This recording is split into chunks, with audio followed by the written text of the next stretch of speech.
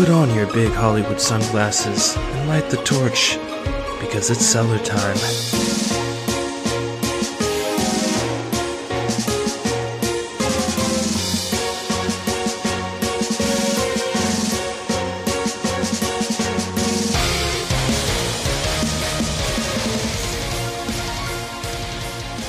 Welcome to the Crack Cellar, as the prophecy was foretold. I'm Two-Spirit Penguin Daniel. And I'm Broadcaster Nichols. And today we discuss the new Tencent video game, shilled by Riot, called Crucible, in which you can play a ripoff of the Guardians of the Galaxy to great effect. Broadcaster Nichols, please tell me your Shark Tales. Was it a 12-footer? Was it a great white, perhaps?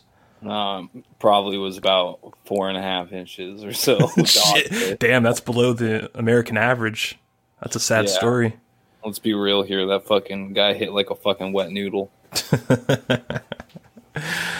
So what do you think about Crucible overall? I think I like it a little bit more than you, but I'm not sold on it either. It's sort of, to me, it's what I thought Disintegration should have felt like in its beta. But this isn't a beta. This is like a released game, and they're calling it preseason. Wow. But essentially the game's released. Do you see yourself playing this game into the future? Yeah, especially if they flesh things out a little bit more. The balance right now is terrible. Like, as you know, Melee cannot compete with most range characters, especially a couple characters in particular. So it's like, what's the point of all the other characters right now?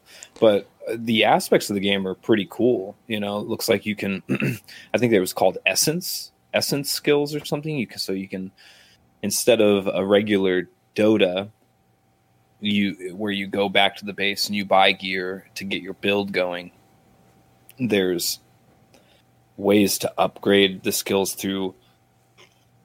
I don't know if it's right now the beta. It's just giving you some basic skills by leveling up experience, or if there's going to be some type of mechanic where you can level these things up or get like runes or something to attach to your characters to make certain builds. Yeah, because that's when I first looked at the game and in the menu, that's what it came off as. You know, I was like, oh, it looks like you're going to be able to gain experience and go down certain skill paths with characters. But the 3 modes we played seemed more just like generic shooter type modes, you know, where you just passively killed mobs and gained experience. It wasn't even individual experience. It was shared party experience. So your whole party levels up together. So I don't know if it's kiddie mode right now or this is just what the game is. I'd be pretty unimpressed if that's all they have. Yeah, it feels like a beta for sure. At least it feels like a beta with promise. So definitely gives strong League of Legends vibes, which is not surprising considering the developer created League of Legends. It's funny you say all the modes are generic shooter modes, and at first I wanted to respond and be like, no, Broadcaster Nichols, there's a Battle Royale mode. But then I was like, wait a second. That is now a generic shooter mode. What an exciting time to be alive. Yeah, it's an quickly oversaturated one. That's just the repercussions of a oversaturated genre, period. Mm-hmm. BRs is just a subgenre of FPS, right? So...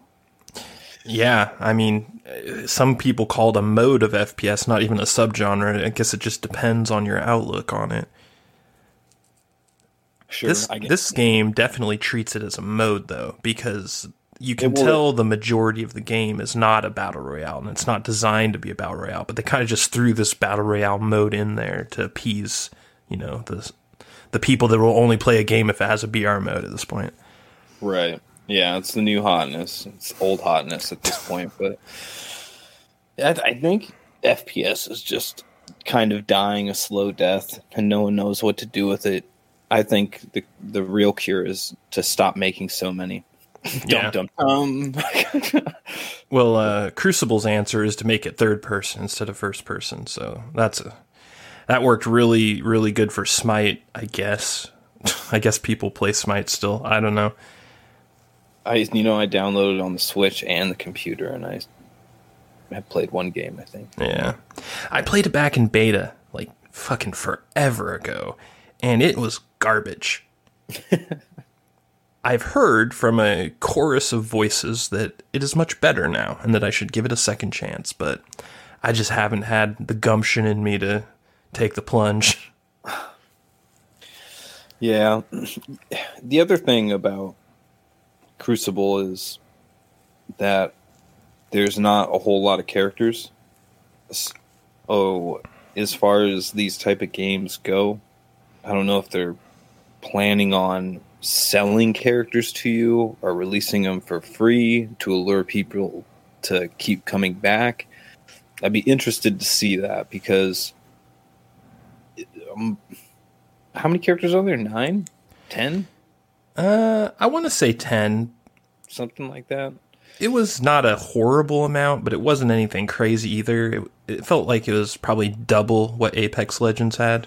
Mm-hmm. What did that have, like 6 at launch? That's a good point. I think it was 6 or 8, yeah. Speaking of Apex Legends, how similar the maps are. I wouldn't say like geometry-wise, but the aesthetic, and I don't know. It's almost like they were built in the same engine. It felt like they were the same engine. It felt like they had the same map designer. It felt like they had the same class designer. There's a lot of... It's so weird because each time we play one of these games and we look at one of these games, we're like, well, this took a lot from this game. And it's like, then you get to this point where now people are taking stuff from Apex Legends, and that game just came out like recently. And it feels like we're in this weird mode with the gaming industry where it's just like pure cannibalism at this point. Nothing is sacred. There is no honor among thieves. Let's just fucking do whatever the algos tell us will sell the most copies. And that's kind of what Crucible feels like to me. They touched all the bases for all of the popular games out right now and added just a little bit of their own formula to make it, quote unquote, new. Oh, sure. I mean, that's just what the gaming industry is turning into slowly. Just milking it dry, No, that's why you don't really see story-driven, huge titles anymore. I mean, it took 10 years to get Final Fantasy VII, right? Because the budget is just astronomical for what they wanted to do. Yeah. Yeah, and then there's still people out there that are like, 4 out of 10, meh. God damn, man. Can you imagine if you, just say you went back in time in a time machine, back to the year 1999, and you could tell your little self, on one hand, I have the original FF7, and then on the other hand, I have this remake from the future, and you let your little self play it in 1999, both of them. Which game do you think that your child self would have picked? Crack cocaine is a hell of a drug, and I think they'd pass it up to get that remake. Oh, dude, it's such a joke. I think that there's just this blind spot that adults have when they grow up, and they were a gamer as a kid, and they're still a gamer as an adult. And I've noticed it from many different people where they'll just kind of trash something and compare it to something from their childhood. And I just look at them, I'm like, bro, I know for a fact that if I offered you these two choices in your childhood, you would have taken the thing you're now shitting on as an adult. I know you would have. No doubt. I'd say 99% of people that are talking shit in that capacity would do that. Yeah. Given the chance. Yeah, I'm not really sure what to make of it, if it's like just a human brain glitch that is inescapable in some people, and that like maybe some people just have a gene that prevents them from thinking so, I don't know, myopically? I'm not even sure what the term is for it, but it's just something that I've noticed increasing as I get older and I talk to other older gamers about new stuff. And I mean, I'm not someone that just slobbers over everything that's new. I talk lots of shit about lots of new things. But sometimes I just feel like there's this bug in the system where it's not that it's bad necessarily, it's that your brain thinks it has to be bad, and so you manifest it yourself through your spin and your words that you tell yourself to make you think something isn't that good. Yeah, well, I mean, there's always bias. You're always going to, I mean, there's a reason why they call it subconscious bias, you know? Yeah. Yeah. You're just built that way. I mean, you know, we're about to preview Ghost of Tsushima, and I guarantee you there are people that just write off anything that's samurai based. Mm-hmm. Anything. They're just like, fuck it, it's done, it's stupid. It's just like, are you kidding me? The game looks beautiful. Yeah. It's gorgeous. What are you talking about? Yeah. How did you say that? So do you think this is just an extension of the whole meme, Simpsons did it? Do you think that's what this is, but in gaming terms? I mean, in a way, sure. It's... Yeah. It just, you know, if you were to... It's like the aliens, the old analogy of, you know, the aliens don't want anything to do with us because they see how savage we are. You know, it's just like, we can't appreciate anything. Yeah. Yeah.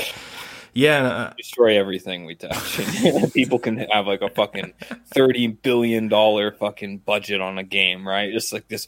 It could be the magnum opus of fucking video games. Every single legend you could ever think of that's touched a fucking golden game, right, comes together to make the super group, right? And they're just giving it ungodly amount of money.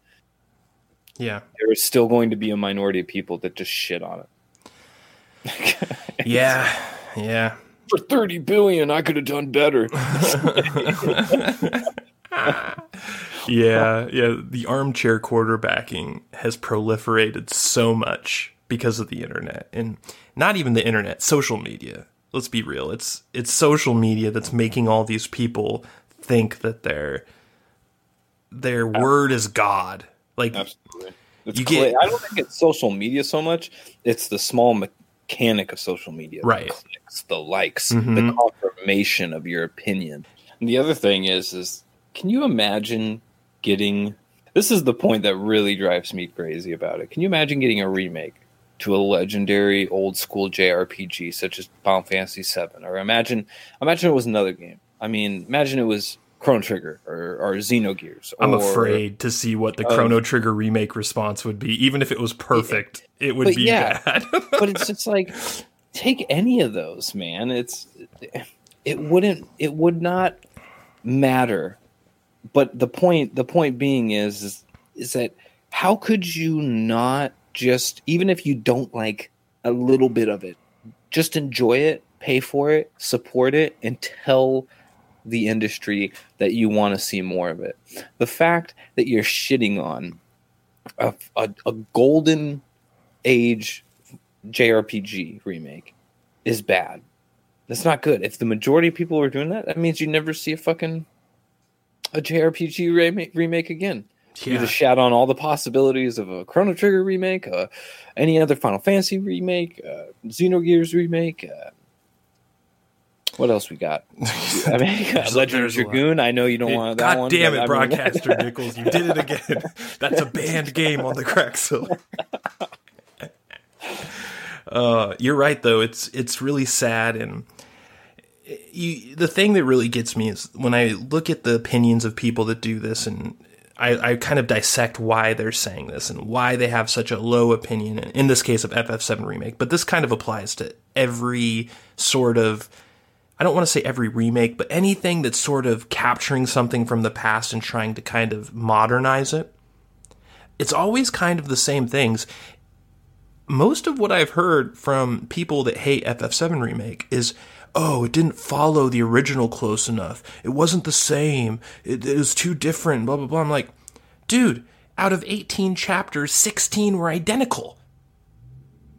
You have 2 chapters that are, granted, 100% new. But the rest was almost the goddamn same. And when you press these people on what's different, you will get some obnoxious answers. Like yeah. one answer I heard that just made me want to punch myself in the face is that the NPCs talked differently. And I'm just like, what? What do you mean? The NPCs didn't talk in the original. They just had text. And what exactly is different? And you'll press them and it'll be like, oh, well, you know, the NPCs in the original, they were more steampunk. But in the remake, they're kind of needy. It's like, you mean because they have side quests that they gave them? That's the definition of needing something, is offering you a side quest. Listen, I don't like the side quests either. And I'm not trying to go on like a rant defending FF7 Remake. I was going to say, it's the weakest part of the game. It is the weakest point of the game. But to like crux your entire, this is shit, 3 out of 10, garbage remake, and your entire defense of that critique is the NPCs were too different. Who the fuck cares about the NPCs? First of all, I don't even think the NPCs were very different. And this is just an example, because I've heard lots of other sort of straw man arguments that are just as bad as this one. I don't want to go into all of it, but it's just this thing. It's a mental thing.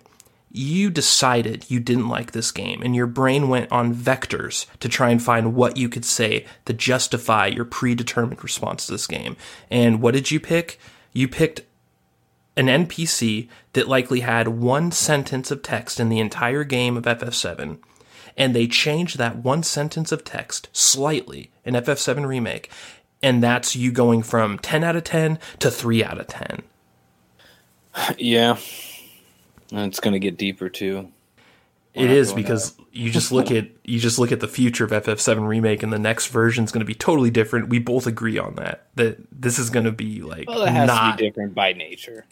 I just, based on that ending, yeah. Like you basically, by doing that ending, you're telling everyone, hey, this is not going to be the same journey that you went on the first time. And that excited me and you, but God, is it going to piss off some people in the future. I just can't wait to read the reviews of FF7 Remake Part 2, where the entire critique is, we didn't go to Calm at the end, we went at the beginning. Oh, we didn't fire at Sapphire weapon at this point, we did it at this point. Oh, the Gold Saucer had this many arcade machines, not this many. Oh, God. You know that's coming. And it's just like, God damn it. This is why we can't have nice things. Oh, for sure. It's ridiculous. The cynic in me, really, though, if I'm like, if I get to have my bitching point, though, it would be the exact opposite. You know, I'd be like, I can imagine 2-3 years out from this podcast episode right now, we're playing the final chapter of Final Fantasy VII, and it probably ends barely different. You know, there's probably a couple key things that changed, but overall the end result's the same or something like that. I can just imagine something like that playing out because they're too afraid of changing the story that dramatically. Yeah. You know, that's what I'm afraid of. I'm like, well, you pulled the trigger and now you're trying to perform triage on the victim. You know, I don't like this. You need to go all the way through. You need to I want to see something crazy.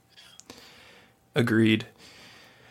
And rolling back to Crucible, before we move on, I want to say that I appreciate the new stuff they do in Crucible. I like that the mix of League of Legends Dota-style stuff with the sort of traditional third-person action game elements. I just want to see there needs to be a mode, and it's not in the game right now. The mode that will sell this game does not exist yet. What we have, like you said, are generic FPS modes. You have the fight to kill the thing and collect the thing over the other team. Then you have the deathmatch mode that's just, YOLO deathmatch. And then you have the Battle Royale, which, in my estimation, is the funnest mode right now. I don't know about you, but I'd say Alpha Hunters is the fun mode of all of them at this point. I would agree. We couldn't even get a match for the Heart of the Swarm or whatever that mode was. It's because it's lame. It is lame. You gotta wait for the bosses to spawn, and the matches are 40 minutes long. Yeah, dude, it's just brutal. Yeah, but yeah, I'd say it has some promise, but I'm definitely not sold on it yet. and the fact that Tencent, the evil Chinese gaming empire, owns Crucible does not give me a lot of hope in the backbone of the game, so to speak. Oh yeah, and we have it on Steam. I'm guessing it's going to stay on Steam, right? Like Amazon launching their own game launcher. You would think, but who knows? Maybe it'll become an Epic Games exclusive a year from now. So sad. Absolutely sad. You heard it here first on the Crack Cellar. If you buy games on the Epic Games Store, to the gulag. To the gulag with you. Broadcaster Nichols, are you ready for our preview? Oh yeah.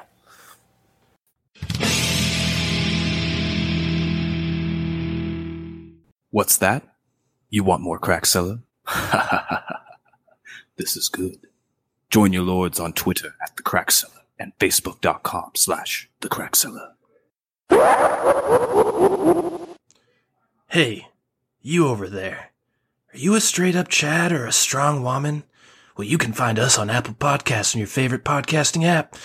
Or, if you're a straight-up beta cuck, find us on YouTube with the rest of the Cloud Chasers.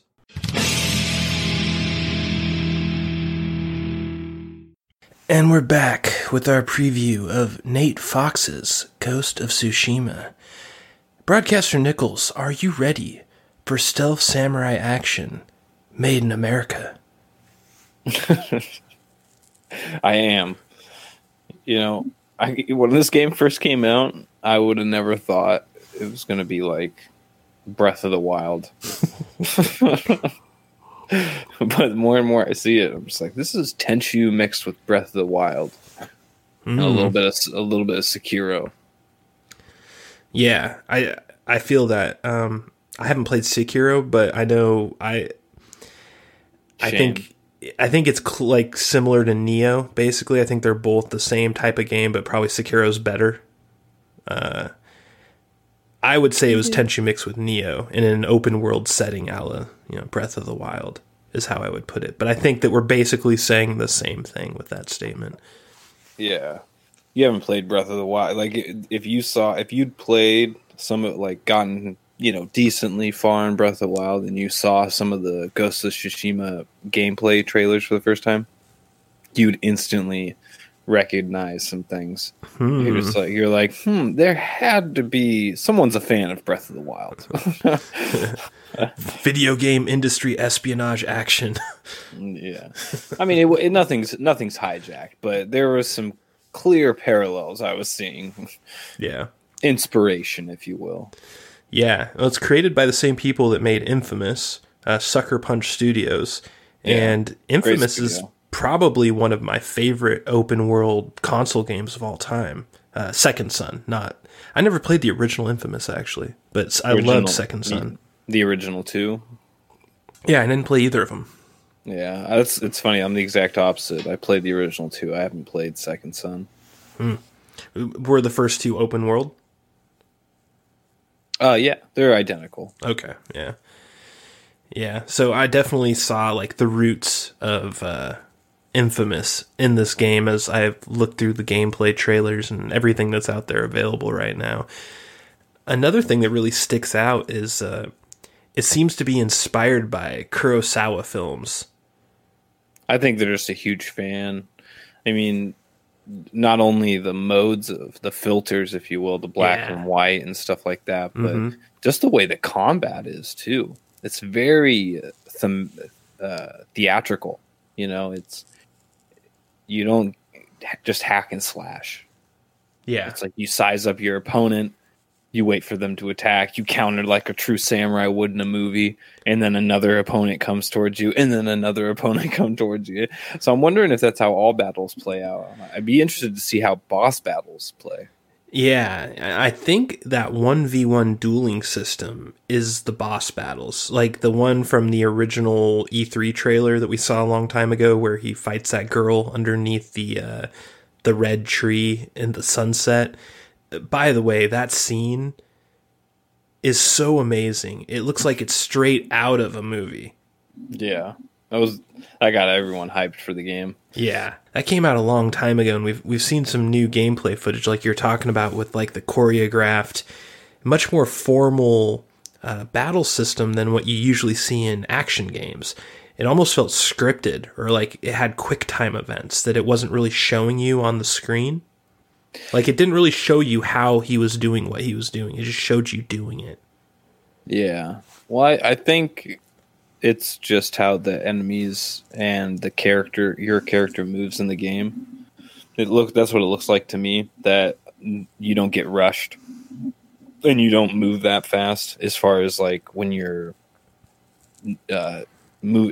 slashing your weapon and stuff. It looks almost realistic. Like one slash is I didn't see a stamina bar now that I'm trying to recollect the trailer, but if there was an invisible stamina bar, it came off like doing a slash and then doing another counter slash was a big feat.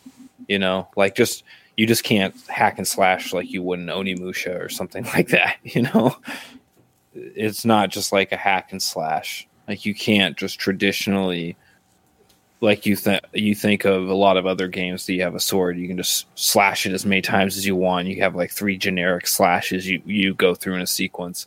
It doesn't look like that in this game. It actually looks like every slash is really choreographed and means something, and you only really do meaningful attacks when there's an enemy. Like how you counter the enemy is how the attack goes off, whereas you don't actually have, just a downward slash and a thrust and shit like that. Yeah, and it's interesting, this Ghost versus Samurai system is an interesting decision from a design standpoint, because basically what they're telling you is that your character has 2 totally distinct styles. One is samurai, one is ninja. They call it Ghost, but let's be honest, really it should be called Tenchu. Well, at this point, I'd say, From Software is just letting that IP die. I mean, just let someone else take up the mantle.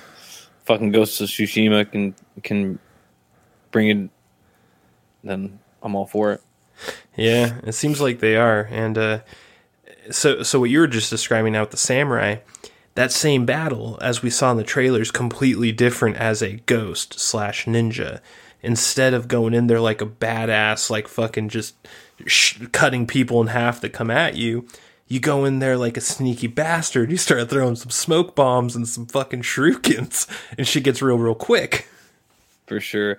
And that's actually where my first big question came from recently, is that from the story standpoint, it looks like you're a samurai and then you die and become the ghost. You think that's literal? I don't know. I thought, like, well, even if it's not literal, it's still like a progression. Like the character still becomes the Ghost of Tsushima. That's what I took it as. But as far as the gameplay trailer, it seems like you're switching back and forth, or like there's an option between doing the story or that mission with a different style. Like I don't know if it's a loadout or if it's a completely different gameplay through.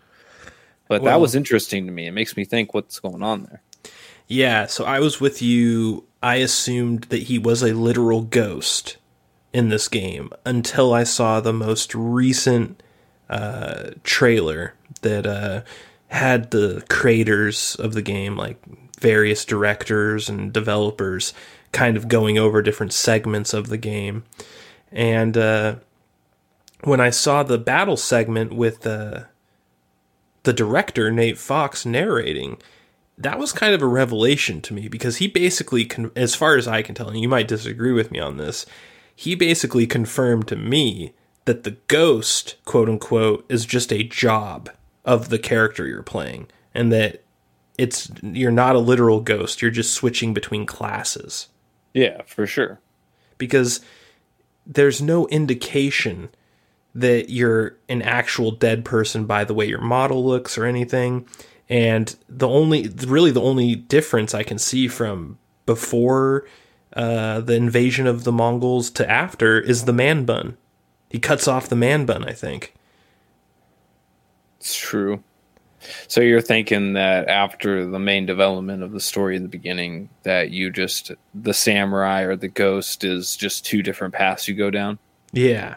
Yeah, I think it's like a good versus evil system, just like Knights of the Old Republic. You make choices, evil or good, and those go down a certain path, and you get a different ending depending on which path you go down. In this game, it seems like they are incorporating a job into that path choice. Yeah, I mean, that'd be pretty cool, and it also correlates with the surprising revelation that this game is pretty much a vengeance-filled murder spree of mongrels. I didn't expect that. I didn't really expect that when I first played or saw the trailer. I was okay, this is interesting. This looks pretty dope. Traditional samurai, maybe some dope-ass samurai fights. I never thought it would be an open-world Tenchu Breath of the Wild. Let's go just hunt down mongrels and kill the head con. Yeah. Like, what the fuck? Yeah, it's surprising. They definitely kept that under their hat because based off everything I saw up till recently, I thought this was just like a Japanese Civil War scenario, or the most exotic choice I would have come up with is like a China versus Japan type of scenario. If you made the enemy China, let's just say, what do you think the ramifications would have been with the amount of censorship coming out of the video game industry in China and the amount of sway they have?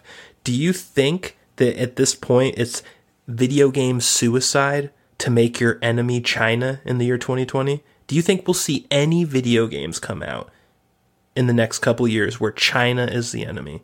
I don't think so. I think that their tendrils are so deep and so powerful that we're in an era of China is not allowed to be an enemy. Well, damn. You just saw one of the spirits of the penguin go deep into some conspiracy related to Ghost of Tsushima's story. Well, you know the history of Japan and China. They fucking hate each other, like more than any two races alive on the planet, other than, okay, maybe India and Pakistan.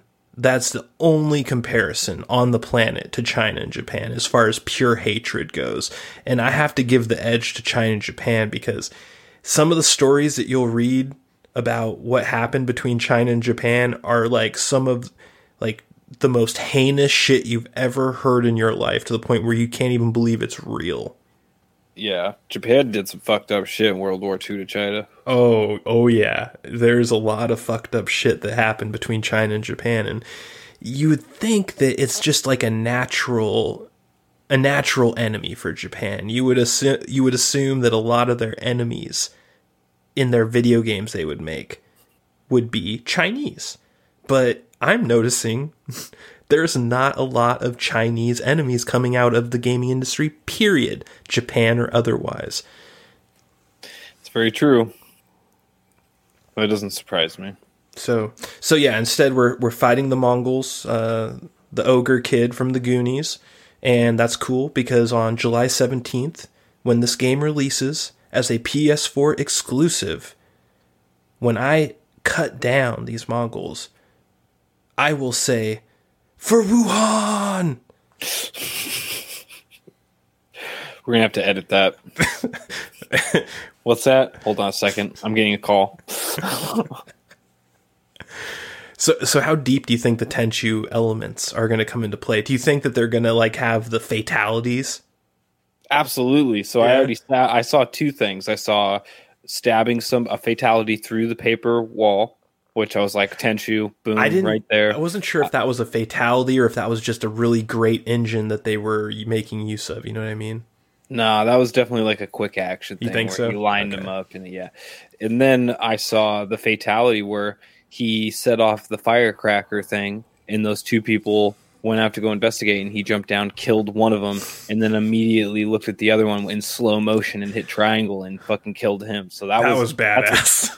That's a dual fatality to me, like Fatal Shadows type shit, you know? Because that's when the dual fatality came in, right? It was Fatal Shadows. I think part of the problem is that this engine is so advanced that the fatalities just blend into normal combat, and it's harder to tell that it's a fatality. Whereas with Tenchu, because of the archaic nature of the engines that Tenchi was in, you could kind of tell when it went from gameplay to fatality a little bit easier. Yeah.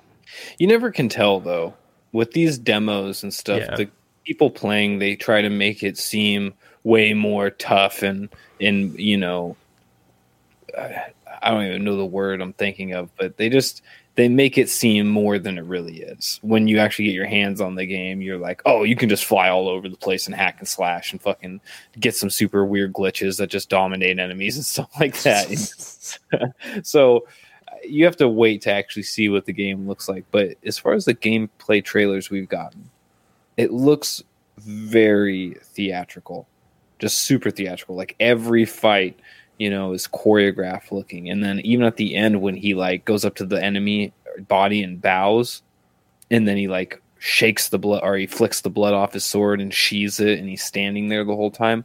I'd like to know if that's something he actually does after every battle, kind of like akin to, you know, the victory music after a Final Fantasy game or something, or if that's just the person playing letting you soak in what the game has to offer aesthetically. You know, like, oh, we made this, so I just want you to appreciate what we're doing right here. Or is this something you actually is part of the gameplay?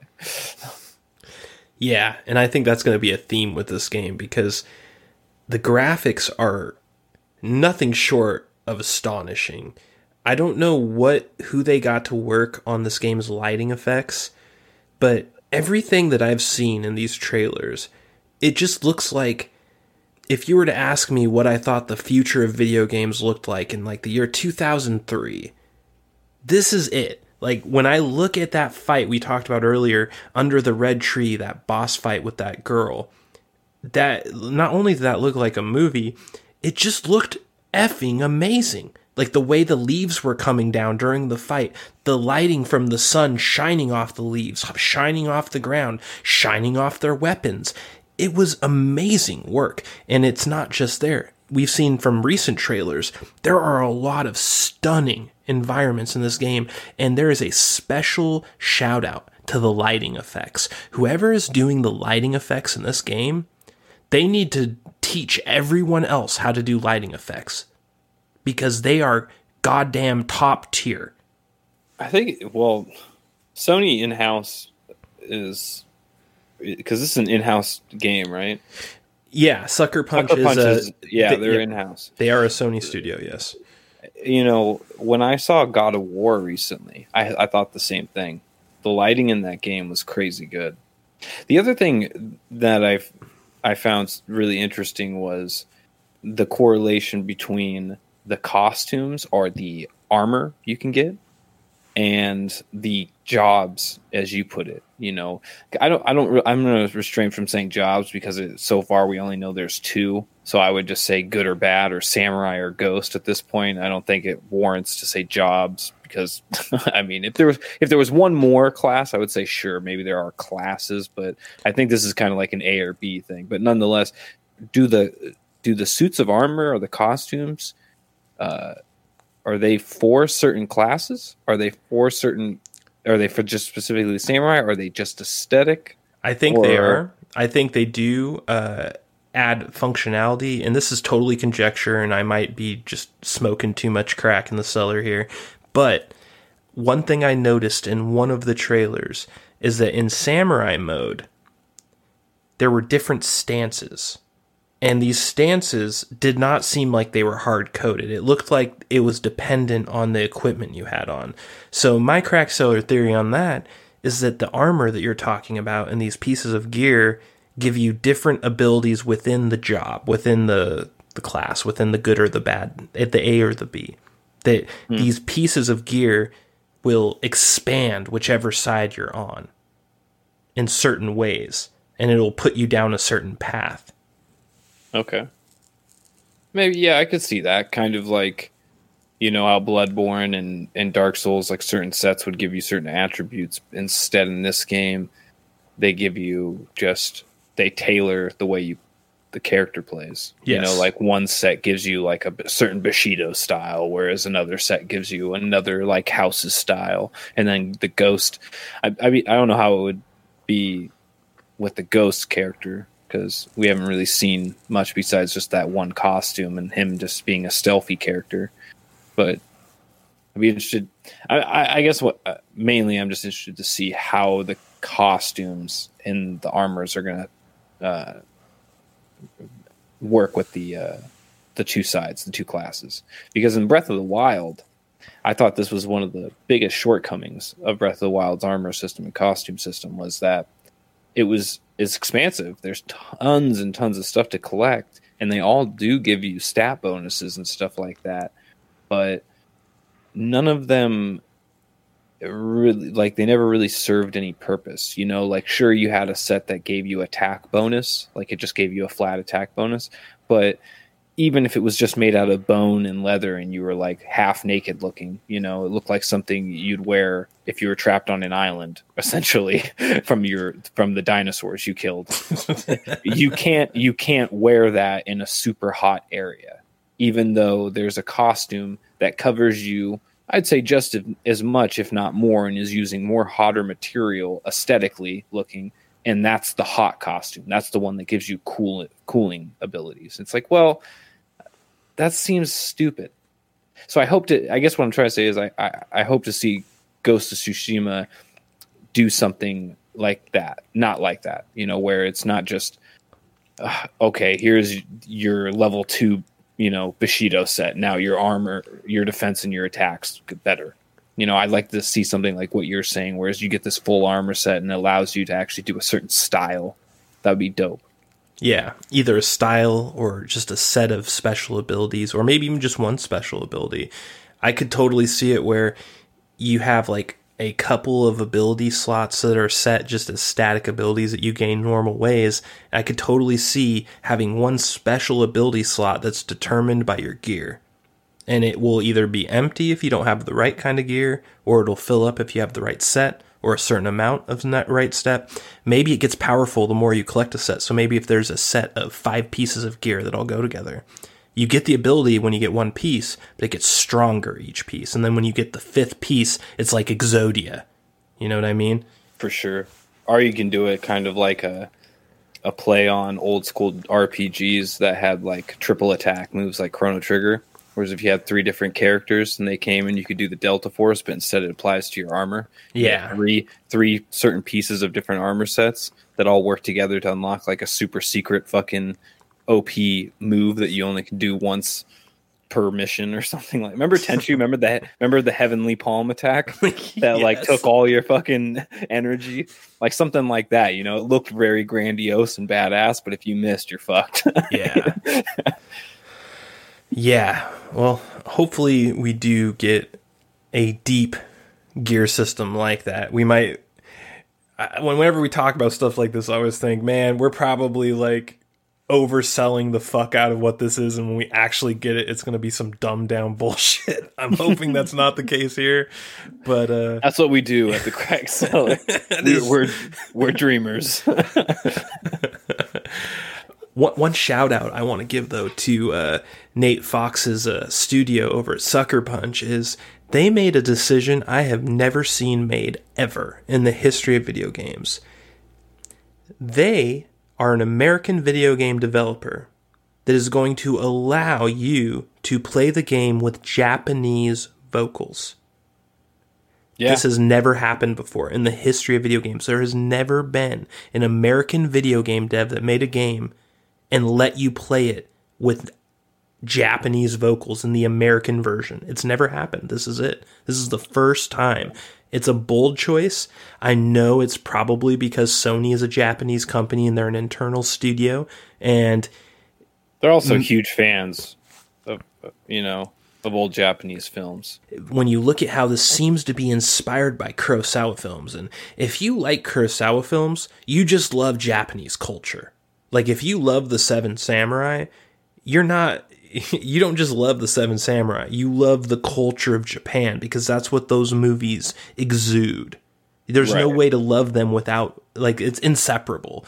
So when you look at that and then you look at this decision, it becomes very obvious that there is a reverence for the source material, in which this case would be early Mongol invasion era Japan. What was it? When did the Mongols invade Japan? It's probably the 1700s, early 1700s, right? I couldn't tell you. It Honestly, was didn't know sometime. Mongols invaded Japan. I thought Mongols were a China thing. I didn't think the Mongols ever fucked with Japan. No, they definitely did invade Japan in real life, but it was before the United States of America existed. I know that for sure. This was a very long time ago. And for them to pull that out of their ass to become the storyline of this game is another reverence point for Japanese culture. You're a fucking certified weeboo, Broadcaster Nichols, and you didn't even know that was true in real life. These fuckers did, and they made it the storyline of their game. I'm a certified weeboo? I have yet to get my plaque or medal. Okay, or my expired coupon to Outback Steakhouse. Broadcaster Nichols, which episode of One Piece are you on right now? I'm on no episodes. I just finished Whole Cake Island, which is like... So you're on episode... 700 and no, something. I'm pretty sure that's like episode 900, okay? So you're telling me you've watched 900 episodes of One Piece and you're not a certified weeboo? Is that your story? Are you sticking to that? Well, I mean, to set the story straight, I have not watched 900 episodes of One Piece. I read a bunch of pages of One Piece and then decided to start the anime. And there it is, folks. He is not a certified weeboo. He is a platinum-encrusted weeboo. It was just many years ago. So back to the Zelda connection. I didn't get a huge sense of Zelda while I was watching any of this, but there was one point where I did, and it was the horse riding parts. When I saw him riding that horse, it reminded me of being on Epona in Ocarina of Time. Yeah. Shooting down chickens with my bow and arrow. Chickens? That's right. That's how I rolled. The chicken hunter. The kookaroos, right? Certified weeboo. Unbelievable. I'm leaving. Well, Broadcaster Nichols, I think we've discussed Ghost of Tsushima quite a bit, but I have one more important question to ask you before we give our thumbs up, our thumbs down, or the dreaded side thumb. The side thumb. That sounds like a bad porno.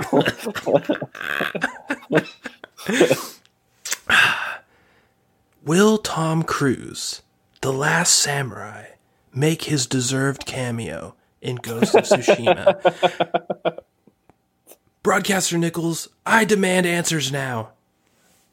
Dude, it'd be so dope if they just did like an honorable mention or something, like a statue that like referenced the battle, or maybe like a DLC expansion we'll get later on. I don't know, dude. Like that would be. I would, dude. Like, you know, you ever watch The Grinch when his heart grows 2 sizes? That's what would happen to me. I'd be like, you know what? There's hope and justice in this world.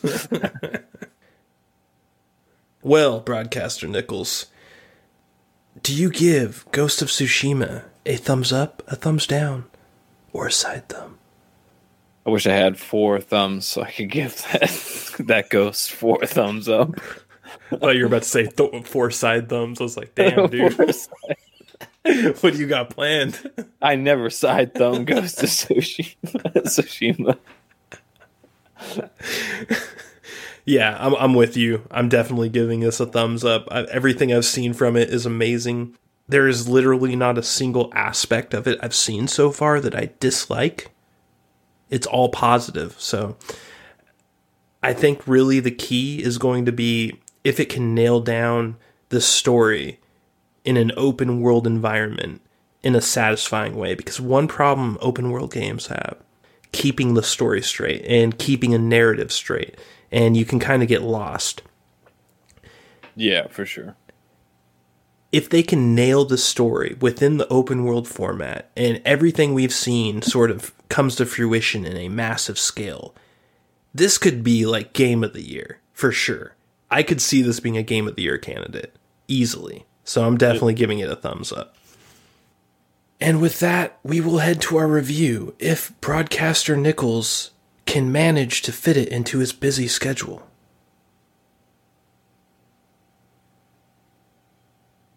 Ugh. Crickets.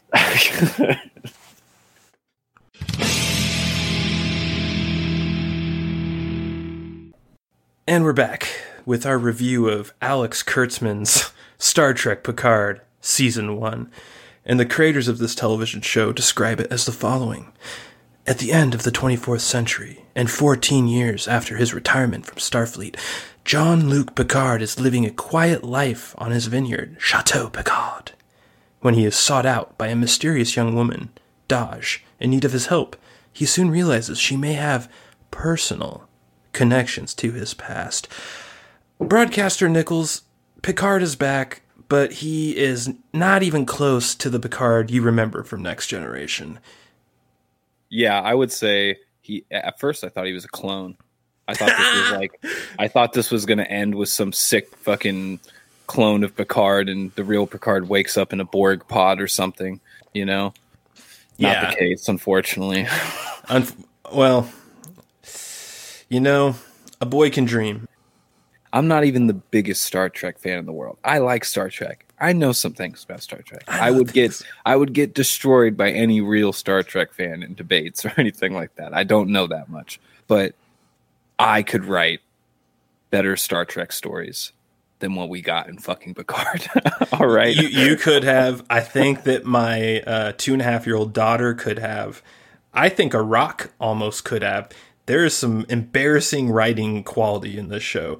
And when you talk about Star Trek, what is your exact experience of Star Trek? Let's set our records on the table here. What have you seen of Star Trek? I know you've watched the Next Gen movies with me. So I know you've seen those. Yeah, I've seen almost every single Star Trek Generation movie.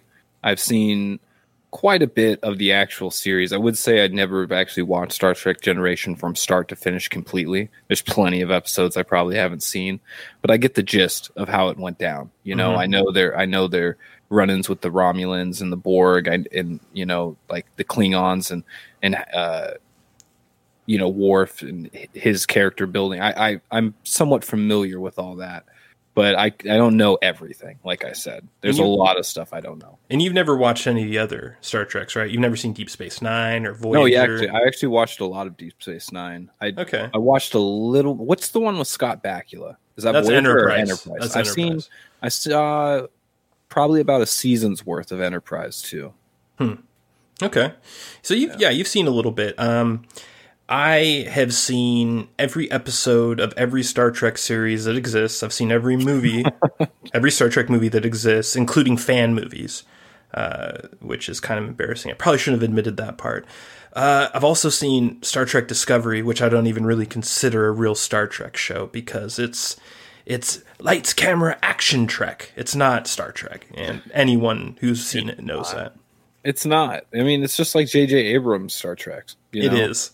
Like, to me, when I think of a Star Trek series, I think of a captain, part of his crew, go solve a mystery on another planet or help with some type of alien international problem with, like, in-between space disputes or something like that. There was always character building in, like, Deep Space Nine and Next Generation stuff. Like, you always wanted to know what Quark was up to. You want to know more about Quark. He was a dope-ass character. But there was never like this idea that you're going to go on the crusade to build up Picard's character to just cut him down and replace him with the young hope, Like, that's not Star Trek.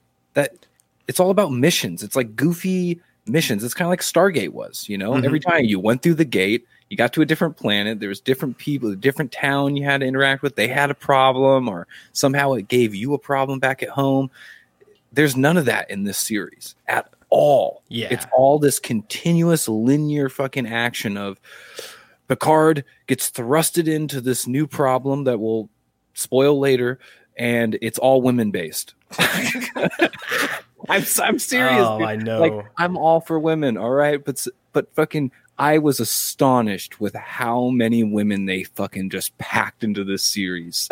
And and they're all strong women too. That it's such a meme. Like when you see it, you're just like, oh, okay, so The leader of the Federation is a woman. The leader of the Romulan Zat Vash, or whatever that fucking stupid group is that I want to forget about, is a woman. They're all women. All the people in power are women.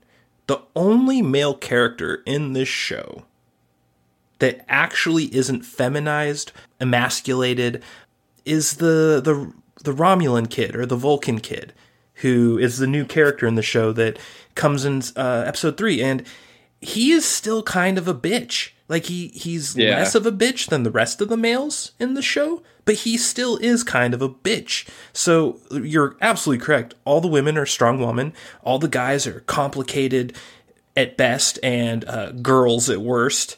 And the real travesty is what happens to Picard. We're not talking spoilers yet, but let's just say that Picard is not treated with respect in this show. This is not the Jean-Luc Picard you remember seeing in Next Gen. He's not the Jean-Luc Picard you even remember from Star Trek Nemesis, the aging Picard at the very end of the movie arc. It's not him. It's a different character. On one hand, he's written completely differently. On the other hand, he's also portrayed differently by Patrick Stewart himself. I believe that Patrick Stewart forgot the character of Jean-Luc. When you watch this show, if you've watched the X-Men movie, you will feel like he is actually more like Professor X than he is like Jean-Luc Picard in this television show. Yeah. Well, it seems that way too with the way they use gimmicks. Almost every single trope and gimmick from the original Star Trek generation was in the forefront in this series, to the point where it was nauseating. The fact that I didn't know how many scenes you saw people drinking Earl Grey tea, and how many characters just coincidentally liked Earl Grey tea. It's like, shut the fuck up. Is this world based on Earl Grey tea now? Because Picard, it was his favorite drink. Now it's like everybody's drinking Earl Grey tea.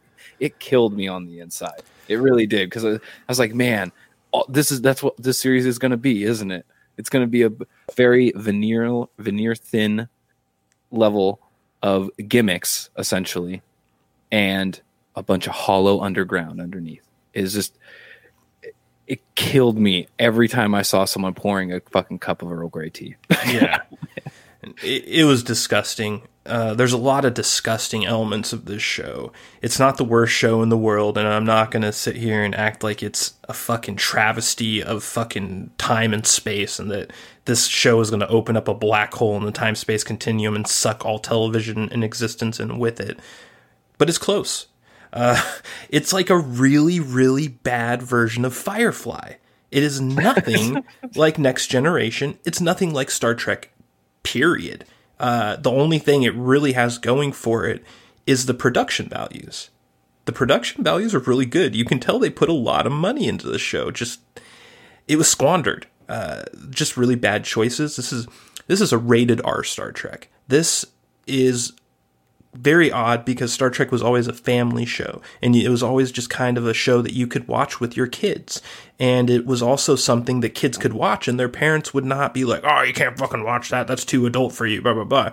Because it just kind of had this little buffer that, although there was adult content in it, and there's adult situations, it never really feels in like a way which you would not want your kid to watch it. So that's why you have people like me that grew up watching Star Trek as a little kid. And it pains me to see a show that I could not watch with my daughter. Even if she was 5 or 6 instead of 3, she cannot watch this show. There is some serious blood and guts in this. This is not typical. And it's because it's on CBS All Access, so they're letting them do whatever they want. There's no censors, and in this case I think censors would be good, because they do some things where you're just like, okay, that's cool, and I would have loved it in Blade with Wesley Snipes. I would have loved this scene in Blade, but I don't love it in Star Trek Picard. Yeah, it's pretty interesting the level of violence they went to. It was jarring. It is, and the swearing is jarring too. I love swearing. I have no problem with swearing.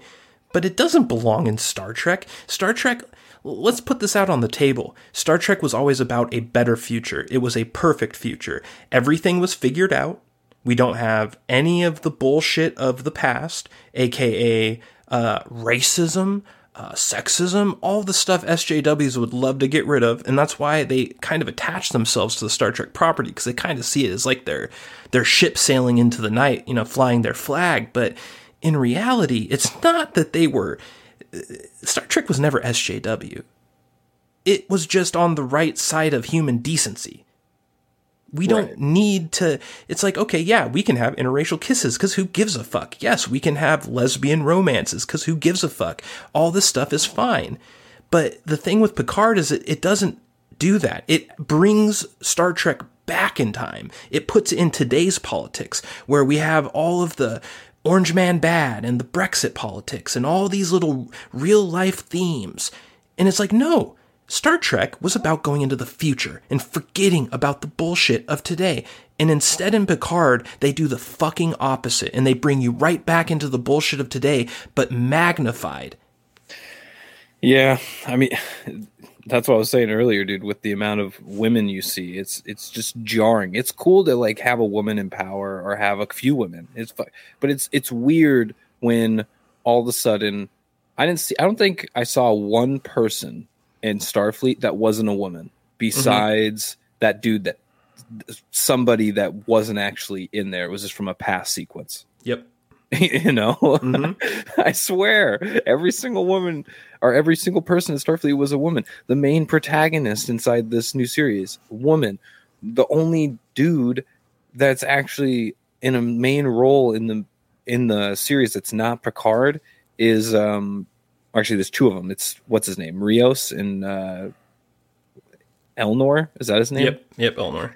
Yeah, it's... What a manly name, by the way. Hey, Elnor, give me a beer. And they both have, like, baggage. Like, one has daddy issues and the other one's like... No, they both have daddy issues. Never mind. Yeah. Yeah. These are not manly men. There is not a single manly man in this entire television show. Not a single one. With a small cameo exception, which we will not talk about because it would be a spoiler, and we're not talking spoilers yet. It's the only good part of the series. But I'm going to tell... Yeah, I'm going to say it doesn't count because it's totally out of the actual show, and it's just a cameo, and it's very brief, and... It's like a brief reprieve from the series. It really is. So yeah, we've been talking about new characters. Some of them are okay, but most of them feel super forced. Rafi, I think, is my least favorite new character, but none of them are really great. Do you like any of the new characters without going into any details? No, because they're new and they try to make it act like they've been there forever. Like, I remember hearing an interview with this guy before the series came out, and he's just like, we're trying to make this a series so even people that have never seen Star Trek can watch it and feel like they don't need to catch up, Mm-hmm. And I saw that in the characters, like the two Romulan Tal-Shiars, or whatever. I think that's how you pronounce it. I'm not quite sure. But they acted like they were, staple characters, just the way they came off. They've always been there. They helped him at the end of Insurrection and shit. It's just like, no, they didn't.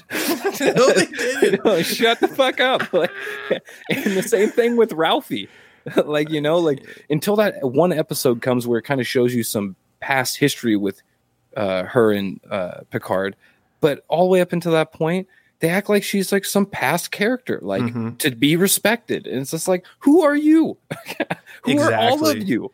None of it's earned. It's this syndrome you get with people that have egos in Hollywood that take over a big property, and they just have this ego where they're like, I'm the cap, look into my eyes. I'm the captain now. And that's the way they write it. They write it in this arrogant way where they think they don't have to earn anything. They think that they can just write these characters so like they're your best friends right off the bat. Like you're on episode 500 of One Piece. You're down with the entire crew. No, you can't do that. It doesn't matter if it's called Star Trek. You still have to fucking write your characters and build a relationship with them, with the viewer. They don't do that. And Rafi is the worst example of it. I don't really consider this a spoiler, so I'm just going to say she calls Picard, and she is supposedly this friend that you've never seen before, but they've gone way back and they've known each other forever. She calls Picard JL constantly, and you can tell the writing made it a point to do it. It's not like she just says it like a few times in the series. I think that she probably says it to him 25 times throughout this 10 episode series, at least twice an episode that she's in at the very least. And it reeks. It just reeks. It's cringy. It sucks. When you hear it, you're like, shut up. Just shut up. Stop saying that. Yeah. It's no one wants to call him Captain Picard or anything. Nope, no respect. It was like they were afraid of it. Mm-hmm. Well, we'll get to the spoilers in a little bit, but there's a reason, I guess you could say, why he technically isn't Captain Picard, but they don't even act like he deserves it. Mm-hmm. You know, like they treat him like an old man. They treat him like an invalid that they're taking to the old folks' home. That's how they treat him. They treat him with absolutely no respect. You would have no fucking clue that this motherfucker was Locutus of Borg and that fucking hundreds of thousands of people quaked at his presence. Now it's like he's just like the fucking poor old dude down the street that has been abandoned by his family and people feel bad for him. And it's just really, it's sad. It's really sad to look at Picard like this. And I don't think it's the age thing. I think that you could have done Picard at this age in a respectful way. They go out of their way to disrespect him constantly. It's super weird because I'm not quite sure if that was their goal. I think there was like a rhyme or reason to it, you know, because after you watch the whole series and you see the end, you're just like, oh, well, okay, that's not like, there's a reason why they were amplifying that symptom of Picard, you know. Mm-hmm. So I know it's there for a reason. But at the same time, it's like you made him, like you said, inept. Like it was just, what's this show about? Just everyone pitying Picard and trying to help him out on his old man journey that he thinks is important and no one else does until the very last minute. And they're like, oh, it's world shattering important. Mm-hmm. Okay, let's get all of Starfleet. Picard was in the running for best captain of all time. Most people either consider him number 1 or number 2. No one has him below number 3. But you kind of look at this show and you feel like the writer's room had a vendetta against the character Picard. It's almost like they wrote this show to take him down. A cis white male, Daniel. A cis white male. Maybe it's just that. But holy shit, do you just feel some malice from the writing of this? Like they just wanted to take Picard down a peg because they know how much everyone likes him and how everyone just compares him as like the bar. And it's almost like they just wanted to torch that bar. Yeah. I mean, isn't that what they're always trying to do? I tried bringing it up earlier, you know, like with your reference to One Piece, where it's like episode 500, you're used to all these people, you just can't drop it on a dime, right? Even if episode 501 and 500 are years apart, huge hiatus, you know, writer strike, whatever the fuck it is, you know, just taking a break. And then 10 years later, 501 comes out and they're just like, well, it was 10 years ago. You know, a lot's changed. We're just going to start anew and try to tell a new story because no one wants to see what happened after episode 500. Like, no, bitch, everyone wanted to know. We don't want some like hot new reboot where you're going to justify some strong woman to take the lead. You know, there's plenty of strong women in Star Trek. It was criminal how little of some of the female characters we got from the original Star Trek. It was criminal. Mm-hmm.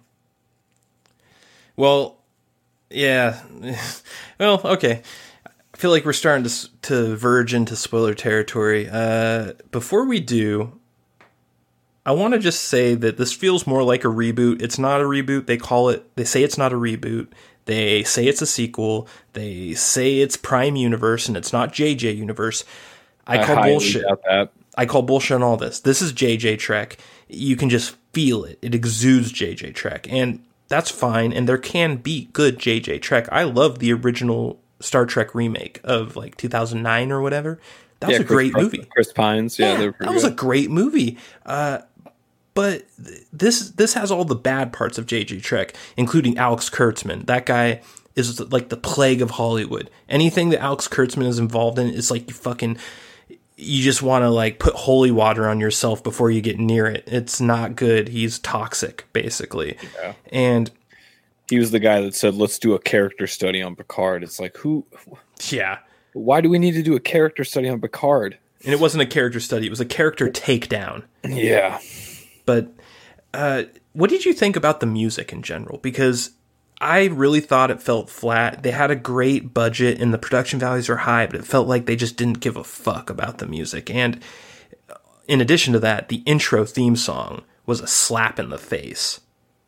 The intro was a slap in the face, but other than the intro, I didn't really take note of too much. It was pretty it was just all kind of lackluster, nothing to be remembered. You know, like there wasn't a lot of over the top soundtracks too, or any pieces in the whole series. I don't remember one like fight scene or anything that had a cool song. No, it was all very generic. My guess is that it was all open source. Like you could just download it off the internet for like royalties. You know how they have like sites where you can just kind of like buy generic music to use in whatever you're making for like a small fee. Yeah. I get the feeling that they did that with this movie or this television show soundtrack because it felt super uneventful, almost non-existent. And then, like I said, the intro, it's just really bad. And then at the very end, it does the little dun dun dun, like to try and be like, no, we're still Star Trek guys, we promise. But it's like 2 seconds at the very end. Like they're just tossing you this crumb, like, enjoy your crumbs, slave. They couldn't even afford the fucking Star Trek theme song. Dude, the most memorable thing about Next Generation, and I grew up watching Next Gen. I think I first started watching it when I was 5 years old, and I grew up with it. And the thing that stuck with me from the very beginning was the intro. You just you see space and the stars and everything, and all of a sudden, space. Like you hear Jean-Luc Picard do this speech. It was mind-bending. It was imagineful. It was beautiful. It was a core component of the show. And I think that any old school Next Gen fan will tell you the same thing. I don't think that that's a rare opinion. And for them to just do this generic bullshit intro with this little crumb throw at the end, it really felt like I was being spit on by the creators of the show. Yeah, I felt like a lot of the scenes in the series were like that. The lack of some people not being in the series, people that were there not getting enough. Just ridiculous. Indeed. And another quick thing before we go to our spoiler section. Most of this show is terrestrial. There's actually very little going on in space in this show. Is that not bizarre for a Star Trek show? Even Discovery is mostly space-based. I felt like half of Picard was terrestrial, at least, maybe more than 50%. I would say a lot, 80 to 90% of it was. Yeah. I mean, the only time you were really in it depends space on was in in you the count. Ship. Yeah, you were in a wormhole. It never actually showed ship-on-ship combat, really. Right. There was a couple times, but like, very rare. Yeah. It did not feel like an actual Star Trek show. There's very little in the way of space combat. Another sort of nail in the coffin. Oh, dude, no photon torpedoes, no on screen, no fucking shields, no. Even Engage was a gimmick in the fucking series. Like it was all like, gone. Here's the old man. He's about to say his favorite line. It's like, come on. Closing thoughts, broadcaster Nichols, before we go to spoilers, what would you tell to someone that is on the fence about watching Star Trek Picard? On the fence? I mean, if they're an old school Star Trek fan, they probably already are decided, they probably, if they haven't seen it at this point, they're probably not going to see it. But if I was trying to convince them to watch it, is that it could possibly get better. If they get rid of Alex Kurtzman, yes, there's a chance that the series could get way fucking better. And if they were allowed the same budget too, if they learn from what everyone is saying about the series now, they can turn the ship, the theoretical, the metaphorical ship around, and go in a better direction. But it's a long shot. Now, if I'm talking to somebody that's never seen Star Trek and they're just like, oh, should I watch it? I'm just like, I'd just tell them to fucking watch it, because they probably like garbage or they don't like garbage. And there's nothing I can say that's going to change that, because a lot of TV shows are just trash out there. And it's just like, if you tell someone their favorite vampire fucking sex novel series or whatever is trash, they're like, whatever, dude, you're just a fucking incel. It's like, nah, dude, you're a grown man and you're watching a vampire romance series. All right. Oh boy. Yeah, I would concur with everything you just said. I think the majority of old school fans will be disappointed with Picard season 1. I think there's no question about it. I think that maybe 10% might like it, but I think the vast majority are going to give it a thumbs down. But that being said, if you are an old school fan of Next Generation, you have to watch it anyway. Like, it's one of those things where it's like, you see the future and you're going to die, but you have to walk those steps anyway because it's destiny. That's really what we have here. And you know it and I know it. You're going to watch it. This is not a good show. This is a show that at best is middling. Anyone that tells you this is like a top tier television show has an agenda. They're lying to you, because it's not. I wouldn't recommend it. I honestly wouldn't, to a non-Star Trek fan, or even just like a sort of, out there in orbit Star Trek fan. I would tell those people, don't watch it. Go watch Altered Carbon. Go watch The Expanse. Go watch Dark Matter. And with that, are you ready to go into our spoiler section? Oh, yeah.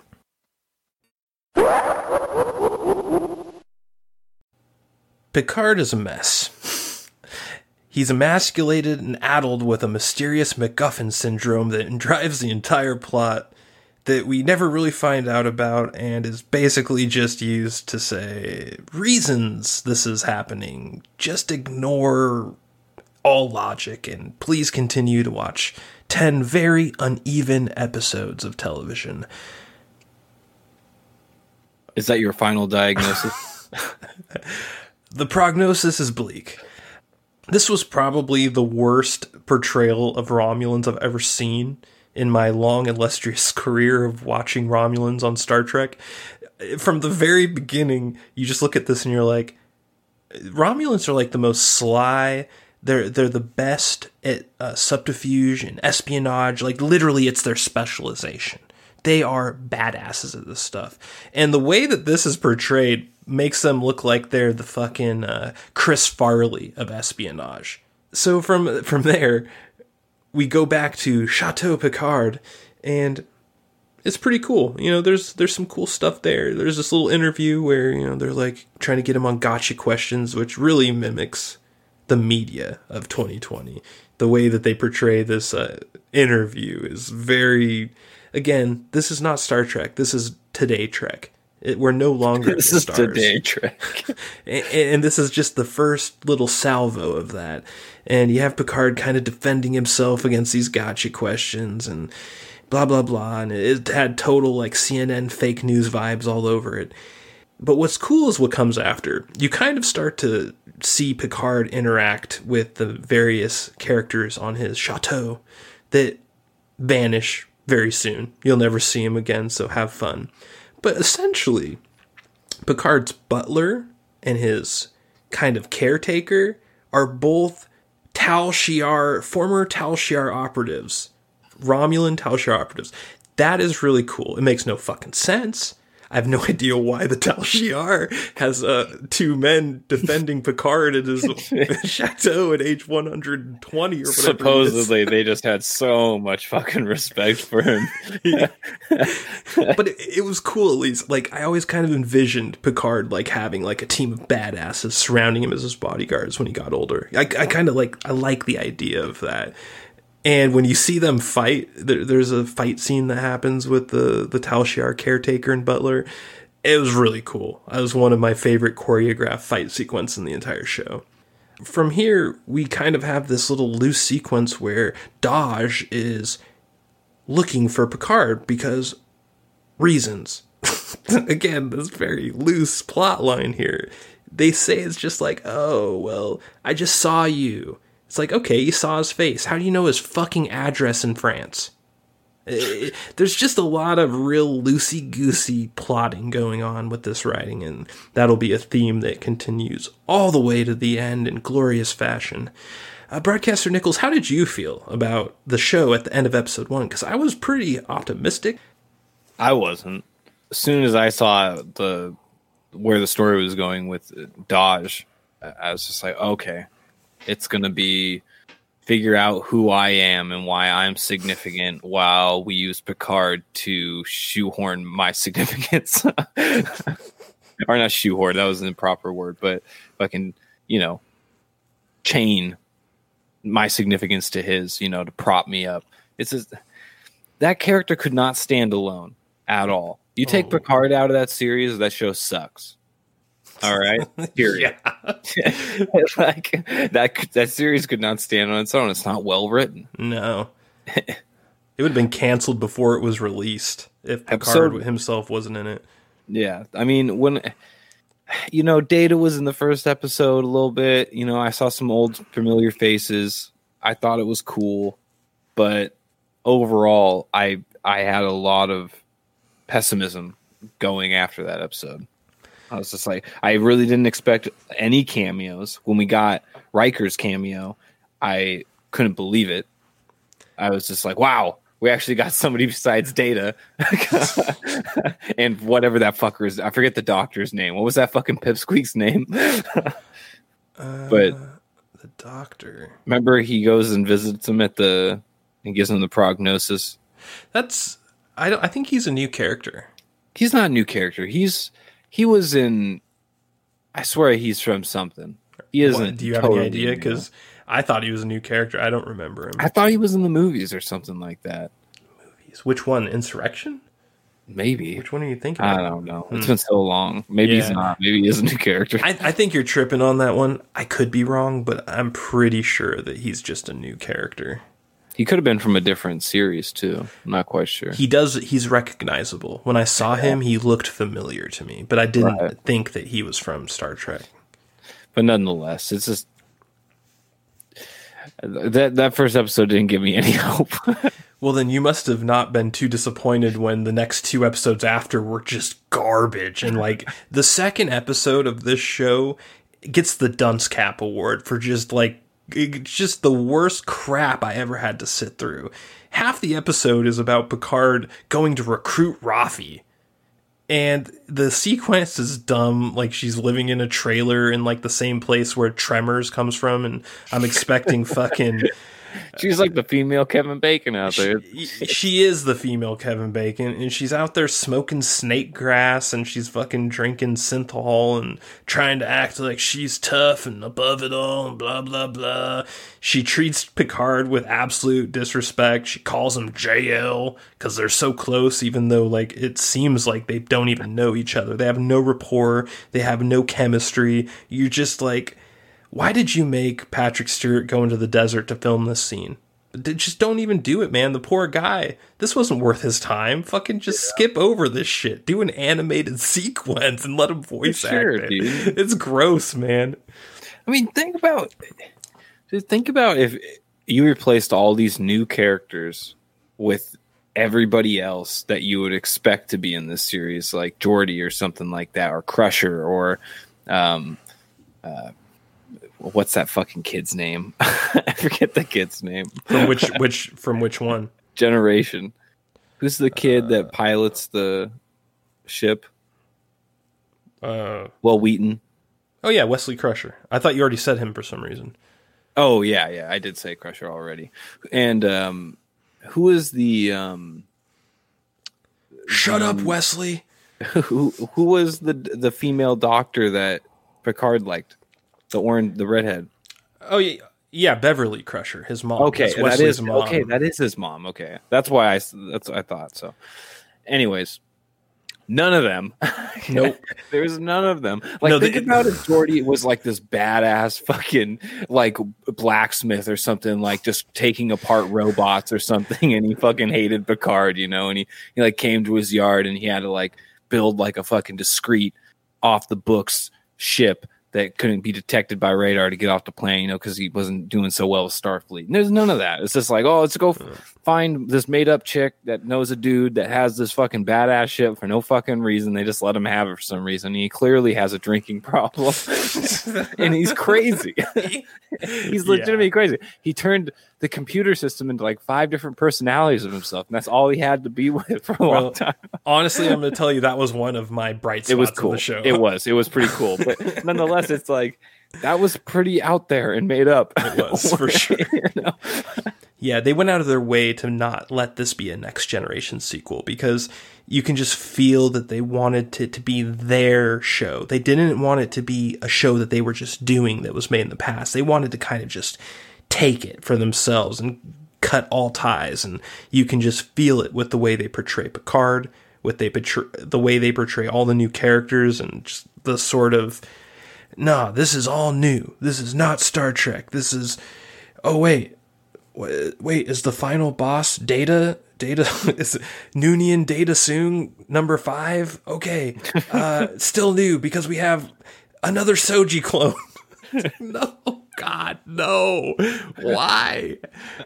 Dude, when I saw that tan version of her, the evil one, I was dying. Dude. So bad. Oh my God. You just look and you're just like, you shake your head, man. You just involuntarily shake your head. Yeah, and let's talk about how easy of a turncoat she was. Dude, that whole series was building up like I'll never be the destroyer. I'm not like that. And then like at the final 2 episodes, this chick just meets her other evil half, and there's just like, nah, dog, I had this vision. Like, this is how it has to be. Oh, you're right, totally. And even Picard like points out, it's just like, so you're just gonna be the destroyer, like you said you weren't gonna be, and she's just like, yep. It's like the writers flaunted at you. Like, they want you to know that they know that you know how bad this is, and they don't give a fuck. That's how the writing feels, especially at the end, because the end was a certain kind of fucked up.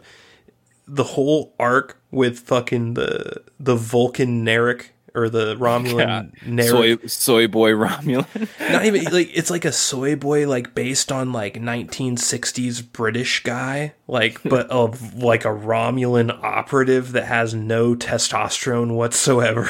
You're just, like, watching this, and you're like, wait a second, am I watching The Vampire Diaries, or am I watching Star Trek? What is happening right now? Well, I want to know how his sister that has no muscle mass beats him up so much.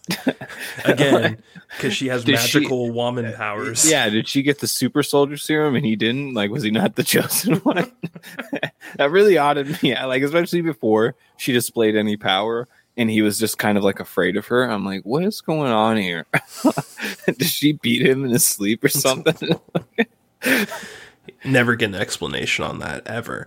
Nope. It's just like, oh, well, you know, the Vat Vash is an all-female Romulan witch cult that worships this hole in the ground that apparently gives them a vision of machine gods coming to wipe them out if they have any androids whatsoever, which leads them to push the android right into the whole thing is ridiculous. Like, so what you're telling me is that this vision is actually what caused you to make this happen, because if what you didn't happen, Soji would have never made it there. None of this shit would have happened.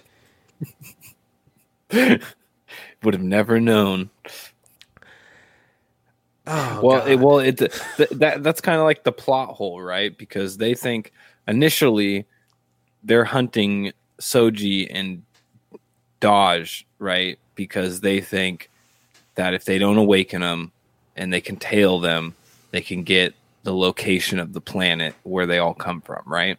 Mm-hmm. And they think that's pretty much the prophecy, like they're going to turn and become like some powerful race. I forget how the vision exactly portrayed it. Not until the very end do you literally see the vision and what it means. But like pretty much 7 of the 10 episodes, you're just thinking that, oh, they just want to get to this planet and destroy all of them, right? But when you get there, you find out there's actually a whole different like crazy alien race that you never really see. You see a couple tentacles that look crazy coming out of a portal, and that's it. And they didn't look like machine gods to me. No, they look like some fucking hellscape fucking cyber demon shit. Right. Yeah. Something out of Doom Eternal or Call of Cthulhu. Yeah, so in the end, it kind of seemed like the portal was the message was the means for these demons to come into Earth. It wasn't actually the robots. The message was just pretty much saying, hey, if you have robots, this message applies to you, and we're going to trick you into opening this portal. And when you take a step back and you look at this whole plot line, you're like, well, wait a second. This is a storyline of an Aqua Teen Hunger Force episode, not a Star Trek television series. What's going on here? I could totally see Master Shake just seeing that portal just opening up in the sky and then it closing, and he's like, "That's it, unbelievable!" It just fucking bounces. Oh man, I actually thought the character of Soji was interesting and it had promise, but A, the writing was just bad, so it was never going to happen. But B, the actress that plays Soji, is she not like the worst actress you've seen in years? I can't remember the last time I saw any actor or actress that I just viscerally hated like her, with the exception of Alison Pill, who's also in this show. Who's Alison Pill? She plays Dr. Girardi. The blonde chick who looks like she has like just a slight bit of autism, like not fully, but she like kind of just has like her eyes are really close together. She kind of has that look where you're like, you just barely made it, didn't you? You escaped hell with one finger on the cliff, but you made it. She has a smile like she'll rip your dick off when you're not looking. Yes, exactly. Ironically, I think this is Alison Pill's best role. I don't think that she's ever done better in anything other than Picard, but that's not really saying much because everything else I've seen her in, which includes a sci-fi show called Devs, and it also includes The Newsroom, which is the first thing I saw her in. She's obnoxious in The Newsroom, and she's just nothing in Devs. Like, she's just bad. And I was actually surprised. I actually didn't mind her in Picard, and when I first started watching Picard, I was dreading her character because I knew she was in it, and I was just like, oh god, she's ruined the show for me. No, she didn't. Everything else did. That is pretty funny because I didn't really mind her either. I only know her from Scott Pilgrim vs. the World. Oh, I forgot she was in that. Yeah. That's funny. She actually was pretty funny in that too. She was just pretty much a crude bitch that was the drummer for the band. Dude, I totally didn't realize that was her. She was good in Scott Pilgrim, yeah. Not bad anyway. Well, she's pretty good in this. Soji is not. I just can't even believe how bad Soji is. 7 of 9 is definitely the best strong woman character in the show. Like, if you had to pick a strong woman, you're going 7 of 9. Because she doesn't count. She's like Ellen Ripley from Alien. Like, she's grandfathered in, or grandmothered in. Excuse me. I think what happened was they put together all these female characters, and they're like, all these women are weak. One's a drug addict that has no family relationship going on. The other one is a psychopath that had her lover abandon her for some weird synth project and was then shown a sign of the end of the world and then told that she had to murder him. Anyways, there's that girl. And who else am I missing? Am I missing anybody? Is this the only 2 women on the ship for the most part? Well, yeah, it's Dr. Girardi, 7 of 9, and Rafi are the women. So so when they looked at them on paper, they're like, "Fuck, we need some." They just took 7 of 9. They're like, "Well, she's a strong character. We don't even have to try." Mm-hmm. Yeah, actor's still alive, perfect. She still looks gorgeous, awesome. And she still remembers her character too. She does. She acted the character differently, but what you would expect differently with the age, the amount of time that's supposed to have happened before the end of Voyager and the beginning of this show. Like the amount of time that passed, you would expect her to act the way she's acting, and she knows the character and she's acting it well. The opposite of Picard, where when you go through this show and you see the way Picard kind of bumbles his way through it, you do not ever get a real sense that he is Jean-Luc Picard, ever. Yeah. Like I said, it was like a clone who didn't know how to act. Exactly. And man, another kind of whiff, I think, on the fucking, well, can't call it a whiff. Another bad aspect of the cameos is Brent Spiner. I did not like that character. I didn't like his portrayal of it. It felt super tacked on, like, hey, we gotta put a Dr. Soong in the show so that Data can show up as not Data because we want him. That's exactly what it was. Oh, it felt so bad, and I swear to God, Brent Spiner's heart was not in it. Fuck no, dude. He was cruise control. I wouldn't be surprised if he had a heavy buzz going into those filming sessions. He did not seem to have any worries and had no emphasis in anything he did. For sure. I mean, everyone just wanted to see a majority of the crew come back together. You know, some people don't have to come back. But you could have given a reason why they weren't showing up. They could have still been in the series, you know. It could have been done a lot more proper than instead of having this whole new cast that in a 10-episode series, they're trying to give these characters the importance and depth of characters that were built over. How many seasons of Generations were there? 12? There were 7 seasons and 4 movies. Okay. Well, 7 seasons at least. So, I mean, how can you...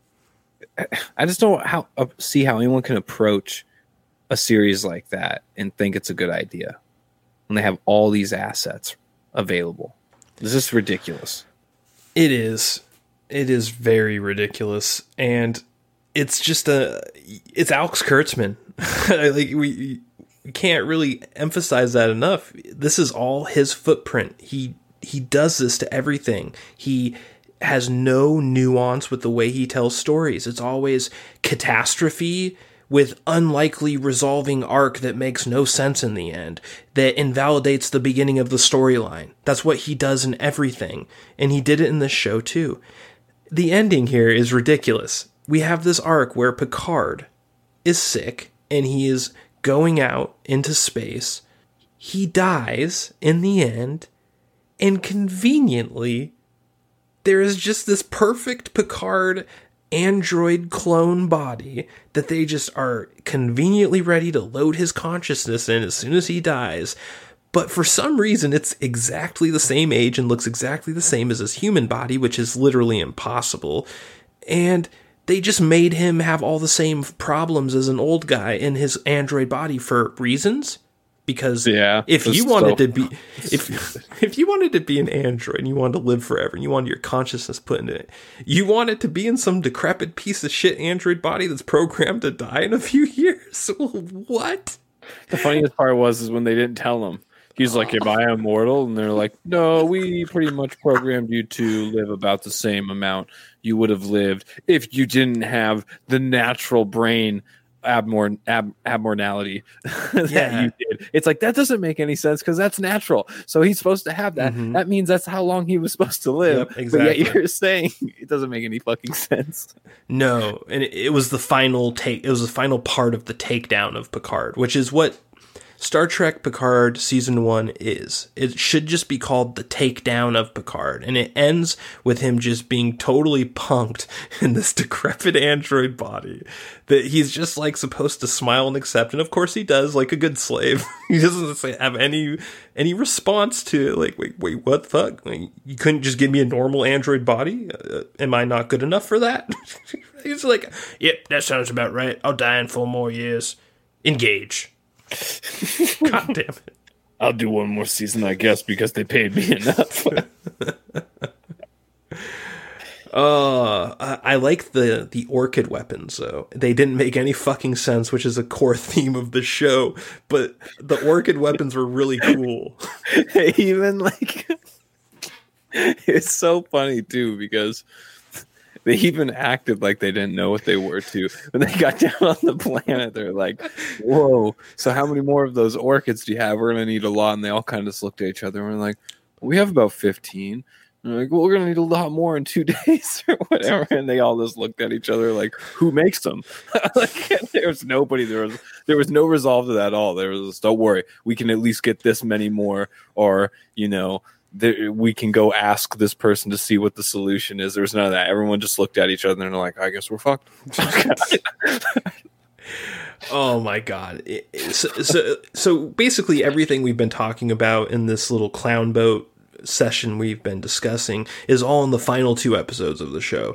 And we're not even halfway done with the clown boat action of these final 2 episodes. Eventually, the Romulan fleet comes to this planet. Which I thought they didn't have any ships. No, What happened? They had no ships, but apparently they had a fleet that's like bigger than the Dominion's fleet at like the battle at Cardassia Prime before, like it's just like the size of like the most massive fleet you've ever seen after you're supposed to believe they had nothing. And by the way, all the ships are the exact same ship. Yeah. They literally copy and pasted one ship 1,000 times to make this so fleet. Sad. It is so sad. And same by the way, for Starfleet too. As Riker, spoiler alert, Riker shows up. Is he piloting the Enterprise? No, he's piloting what was it, like the Jiang Cheng? Oh, yeah, wow. some Chinese fucking propaganda name. It was crazy to hear that. I'm like, wow. So away with the USS Enterprise, which was always a patriotic symbol in Star Trek, because the USS Enterprise, there's a lot of history with it. It's a real ship that is considered kind of like a hero ship of the U.S. Navy. Okay. None of that. We're going with the Zhong Huang Kung or whatever the fuck that is. And Riker is very happy to be there and tell, I'm going to kick all your butts if you don't get out of here. It was like the cringiest line I've ever heard. Like, why are you going to do Riker like that? You had this great bottle episode with him and Troy where he's making pizza in the forest. Everything's great. That was great. And then you do this shit. You bring him in with by the way, another copy and pasted fleet. His ship is the same as every other ship in the identical formation as the Romulan fleet. It's like they couldn't even change the spacing between the ships in the fleets. It's just a copy-paste. Oh my god, this is embarrassing. The same show that brought you the Dominion War, which had some of the most amazing space-based fleet battles in the history of television and cinema, period, brings you this, a copy and pasted ship on each side with a dopey captain making retarded schoolyard threats that a 5-year-old might be embarrassed by making. Wow. No shit. And let's not forget that the whole premise of this series was based on the fact that there weren't enough ships to save people. All right? I just want to hit that home. Are you saying there are plot holes in Star Trek Picard Season 1? When I saw all those Romulan fucking cruisers, it's like unfucking believable. These guys just like bounce on the rest of their fucking species, or this is a plot hole. Oh, it's there's so many plot holes. Okay, let's just, we're on topic plot holes, so let's just get this fucking over with. Most of the plots in this movie go nowhere and vanish as soon as you think you'll get an answer. In this show, they claim Romulans don't deal in artificial life. Yet, there is quotes from Next Generation episodes where they talk about Romulan cyberneticists. So they've already established that Romulans do deal in artificial life, but apparently we're just going to ignore the show that this is based on and is a sequel to. That doesn't matter. I can't even believe some of this. They present Picard and Data as best friends, right?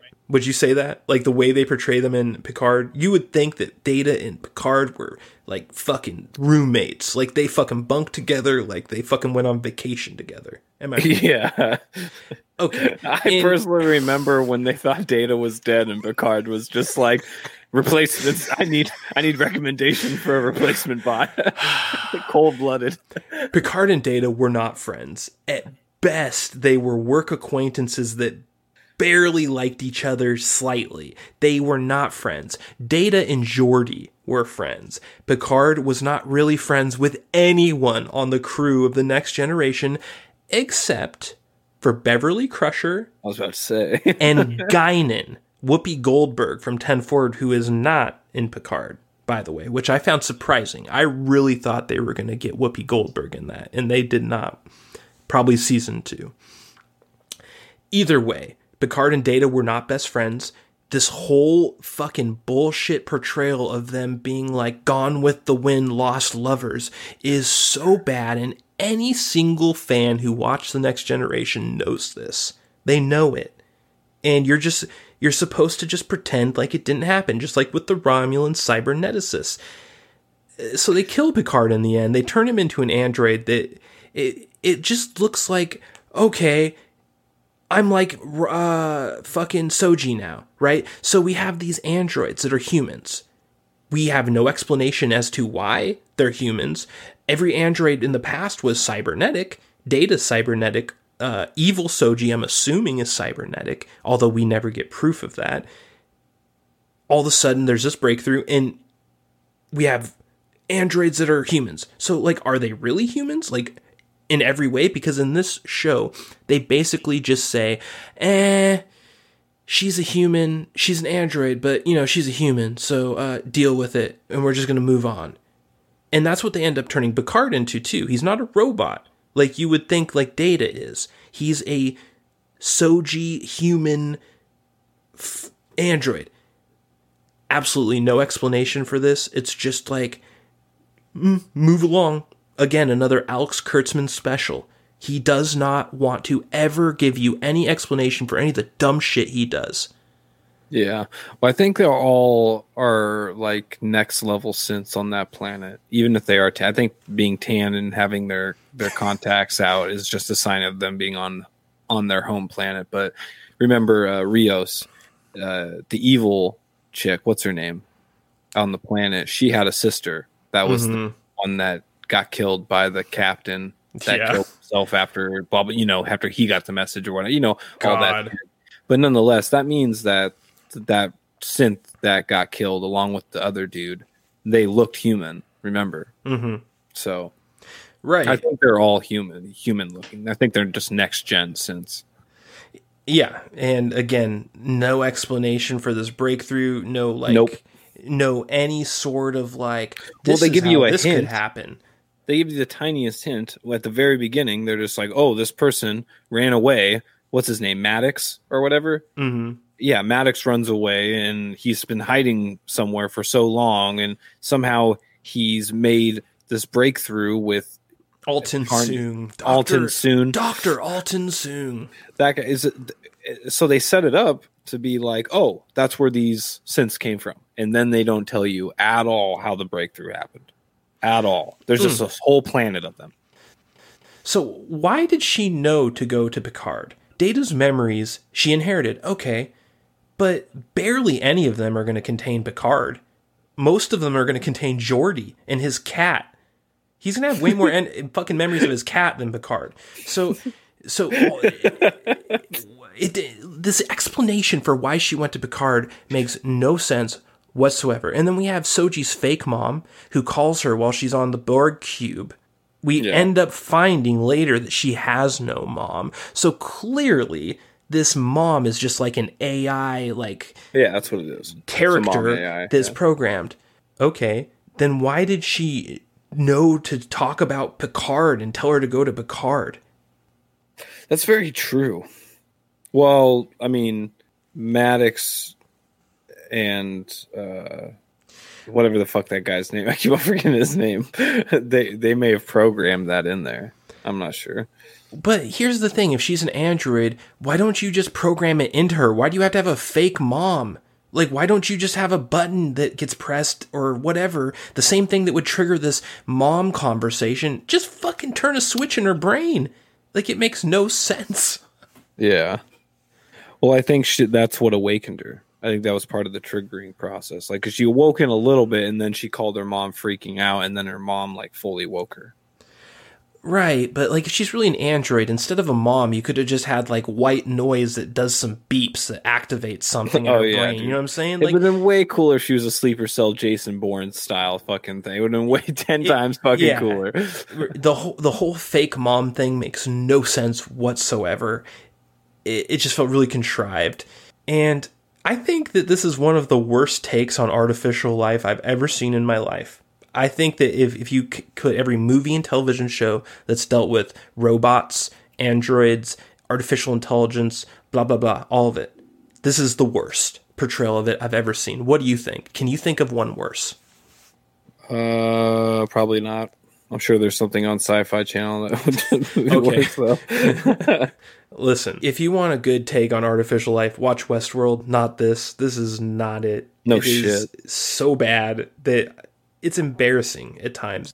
And then the show ends with this Assemble the Crew montage that features 7 of 9 and Rafi making out, setting them up as a lesbian couple. and it's just like this jump cut, like a camera zooming out and just showing them all kind of do it in like choreographed succession as the camera, and they like all approach at the same time, and then shows them on the bridge. And of course, Picard does his they let him out of his cage. All right, old man, you can do your line. So shallow, dude. Oh man. Yeah, this is not a Star Trek show. Current day politics just ham-fisted into the storyline, like the all androids to the gulag plot. How does that make sense? You're trying to say this is the Prime universe, not the alternate JJ universe. And you're going to tell me that the Federation went from just like the most goody two-shoe bullshit I've ever seen in my life to fucking all synths must die. No shit. All synths must die, and pretty much condemn Picard for trying to save a species. Yeah. No investigation before you just declare that just fucking robots are bad. It's like, okay. I cringed almost every single episode. I was watching the series as I was going to sleep every night. Yeah. And it was just like, I would just like be falling asleep, and then I'd just like kind of be woken up from some of the shit they said. I'm like, hey, really? Just fucking say that? It's like... I like the overall plot if it was just written well and had good acting, but it was totally squandered. Like, the idea of the Romulans taking this Borg cube and like trying to like research AI while also claiming to never participate in AI to try and prevent these machine gods from showing up. There is some coolness with like the way that's all set up, but it just goes nowhere. Of course.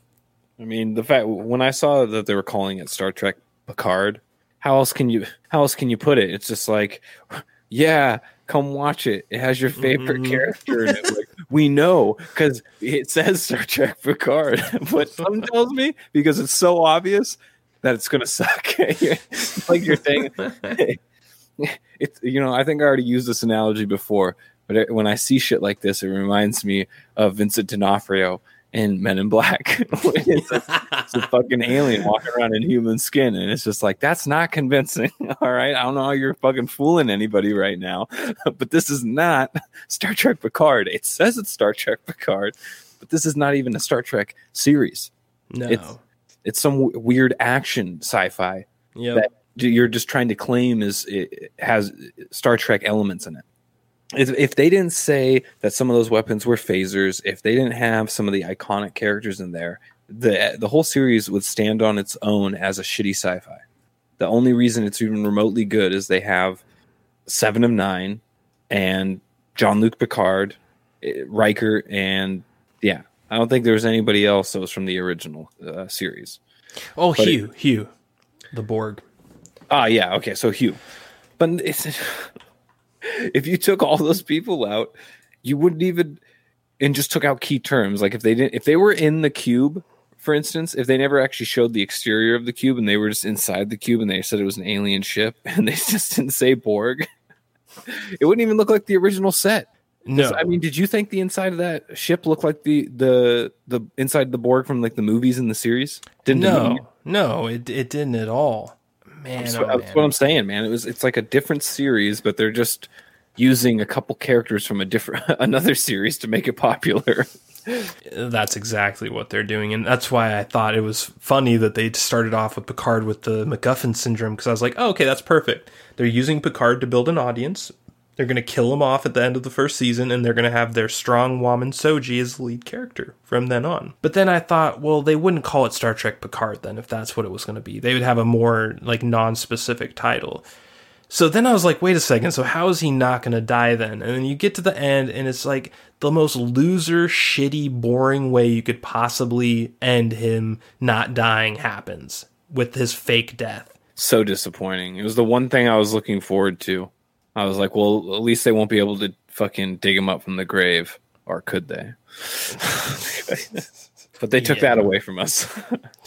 They took away the only thing we could have, an end to it all. Yep, I know. It would have been... I think it would have actually made me like the show a bit more if it ended with, it was only a one-season show, and they weren't trying to act like there's going to be season 2, and Picard did actually die in a meaningful way in the end. It actually was well written and had a good plot to it. But we didn't get any of that. It was quite the opposite. Fuck no. That being said, Broadcaster Nichols, what do you think the best episode of season 1 was? Where Jean-Luc and Soji were on the run. And they went to that planet where Riker and what's her name was at? I think that was episode 7. I think it was that episode, or actually, I think one of the other better episodes was the one where Rios and Picard and 7 of 9 all go down to that gambling planet. What is it? What's it called? Free Fall or whatever? Yeah, it was like... I forget the title, some like Trouble in Stardust City or something like that. It had some like kind of that was probably the most vibe. That was probably the most Star Trek-esque episode. It actually had a mission. There's some goofy elements to it. There was a villain, you know. They made Picard look ridiculous, but I enjoyed it. Yeah, it was pretty funny. My favorite episode. I'll give an honorable mention to the Riker Troy bottle episode. It was my second favorite, and it's pretty close to my favorite. It just had like the good vibes. It was well written. The actors actually portrayed their characters well. It almost felt like Jean-Luc sort of remembered Picard for a second in that episode. Like being around Troy and Riker reminded him of what his character was. I don't know if it was just my imagination or not, but I felt like he was at his best in that episode with the character. I mean, seeing Riker command Alexa at home, it was just like one of the things I didn't know I needed in my life. It's like, this guy makes me want an Alexa, but I know it's not that cool. Yeah, just like socialism. It's really cool in Star Trek, but in real life, the fine print's a little different. Smudge. There.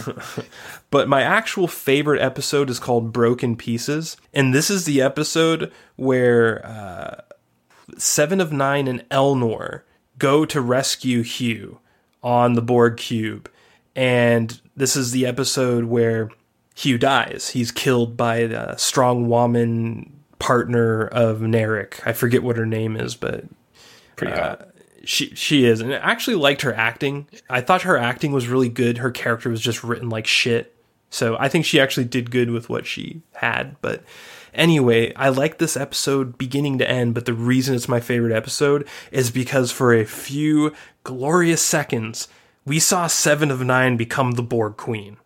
And that, to me, was worth the entire 10 episodes of shit I had to sit through just to get that one 30-second scene of greatness. So it's such a shame it ended. I know. It would have been way cooler if, like, when Eleanor was like, "So are you just gonna kill me now?" She just turned to him, and they just started sailing the cube off into the galaxy. It's just like, to be continued with that one. That would have been way cooler. That would have been game changing. Yeah. Instead, she gives up ultimate power. Yeah. It was depressing, but also one of the greatest things I've seen in any Star Trek made in like the last 20 years. Like, if I'm being really honest, there aren't a lot of moments I can think of from the year 2000 to the year 2020 that were as cool as that in Star Trek. So worth it for me. Totally the best episode for me. That being said, what do you think is the worst episode? Because there's a lot to choose from. I think it's the last episode, to be honest. Ooh. I think the last episode is just such a letdown on so many levels. It really was. Like, it didn't give you anything that original Star Trek fans wanted, and it didn't even really give you a good closure to the new story they had going on. Like, none of it was just lame. It was. So they're building this tower to open a hole, and at the last minute, Soji's just convinced, like, "Oh, well, Patrick Stewart's dying now, so I guess I'll change my mind." It's just lame, dude. Oh my god. He was trying to tell you as a friend the whole series, and you're like, supposedly love him. The kid, Riker's kid, was like, Picard could be your dad. And she's like, pretty much had that moment where, like, you're right. I guess I'm going to go, treat him like a father or something. And then the moment she meets the rest of those synths, that evil bitch was just like, "Nah, dude, we got to do it like this. We got to build this tower." And she was just like, "Yep, let's do it." And Picard's like, "Nah, don't do that." And she's like, "Fuck you, dude." It's just so lame. Oh man, it's so true. I was so disappointed. For me, Et Arcadia Oko, or whatever the stupid title part 2 is, would be in my top 3 worst episodes of the season for sure, which is weird because typically I usually love finales. Usually finales don't disappoint me. Even in bad shows, usually the finale's good at least. But in this case, the finale is one of the worst parts. But part of me just wished that portal opened up all the way and the fucking whole universe got eviscerated. Yeah, it probably would have been best if it took a Rick and Morty route and just like Cthulhu came out and just swallowed everything and it was just the end. That might have been the best possible thing that could have happened, but it didn't. My least favorite episode, I'm going to say the worst episode of season 1, is called Maps and Legends. It is episode 2 of season 1. And this is a remarkably boring episode. This is an episode where nothing happens. Literally nothing happens. You go from beginning to end, and you can clearly say that you could have cut episode 2 out of the show and went straight from 1 to 3, and no one would have noticed. 2 is just when he was recruiting Ralphie, right? That and like some generic, like, let's go investigate first Soji's room where her boyfriend died and like do this dumb Minority Report shit that no one's buying. Oh yeah. It had nothing going on, like absolutely no point whatsoever other than to just establish the fact that Picard is no longer the man. This episode tells you Picard is done. He has been flatlined. This is Femtrek, and we no longer have a need for a strong male role model like Jean-Luc Picard. It's true. It's just so bloody obvious, like how many women were in that series. I was like thrown back every episode at how many women they were just adding into the series. I'm just like, wow, like yeah, it was like Mitt Romney. Remember, Mitt Romney had a binder full of women. He fucking threw it at Alex Kurtzman, and that's what Star Trek Picard is. It's just so insane. Like, some of them were good actors, most of them weren't. But it's just like, what the fuck is going on here? You have four characters played by the same woman, and none of them are acted well. Not a single one. Not one. Then you got Commander O. Oh God, I forgot about her. Dude, there's so much bad to talk about in the show that we've gone like an hour and a half and we haven't talked about Commander O yet. Oh my God. Commander O. How the hell did she get a fucking role in this goddamn show, dude? I honestly have no idea. I swear that picture of her with those glasses on before she's about to give Alison Pill's character the vision. She just appears behind her with those big gargoyle glasses on. I was like, did you let this bitch walk on stage with her own personal glasses on? Did she forget she had her shades on when she was shooting the scene or something? They're like, fuck it looks good. Oh, man. Yeah, her entire character arc was pointless and stupid. And again, it was just, well, we're going to throw another strong woman here for reasons, and we're going to have no explanation for any of her character attributes, how she became where she is in the most suspicious manner possible. You're telling me that at the very top of the Federation leadership, you have the Quan Chi version of the Tal Shiar out there fucking controlling. I want to know how a fucking Romulan became commander of the fucking Starfleet. So let me get this straight. The first point, no ships, right? Not enough ships. So Picard's in trouble for using some of his ships to save some Romulans from dying, right?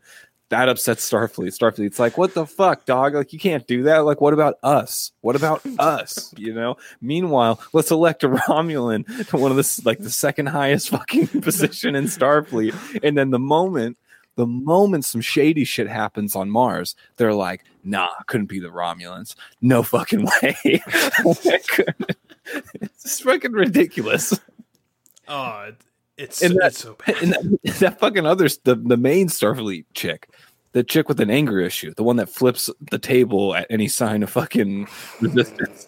Oh, the one who's like she's like, shut the fuck up to Picard, yeah, like dude. She's gonna fucking rip his dick off. I was like, whoa, dude. Oh my god. Again, not a kid's show. We're no longer in watch the show with your family territory. The way that it's not even like the swear words. It's like the crassness behind the swearing that's just jarring. Like, what? She honestly, that chick looked like she didn't even want to be on the show. Like she was like mad her about it. Yeah, like her husband's like in charge of like getting roles filled or something, and they couldn't fill this one, and it was really didn't pay well or something, and they're like, get this, and she's just like, fucking goddamn it, and every line she had was filled with malice. It was. She was probably the best actor or actress in the entire show, but it was all like hatred. Like she was hot around the collar, man. she was for sure. Wow. Yeah. I know there's some other women we're missing. Oh, I mean, there's too many to count. It's a binder full. But what's her name? Fucking Soy Boy's sister. Fucking, yeah. She's like overly violent too. Like, and she doesn't even know like why she's violent. Like her character seems like indifferent sometimes. Mm-hmm. Like sometimes she's like, I'm just gonna fucking beat this little pipsqueak brother I have. He's a little piece of shit. And then other times it's just like, I love you. We just don't understand each other. We must go our separate ways. It's just like, I know. It's like if you just wrote that character with a little bit of subtlety, it would have helped so much. But you can just, another Alex Kurtzman special. His villains have to be mean for the sake of being mean, over the top and nonsensical. And that's exactly how they wrote her. It's like you said, it'll be like 1 minute, you're just like beating him up, and the next, like, maybe we should go Jamie Lannister on this bitch. You know what I'm saying?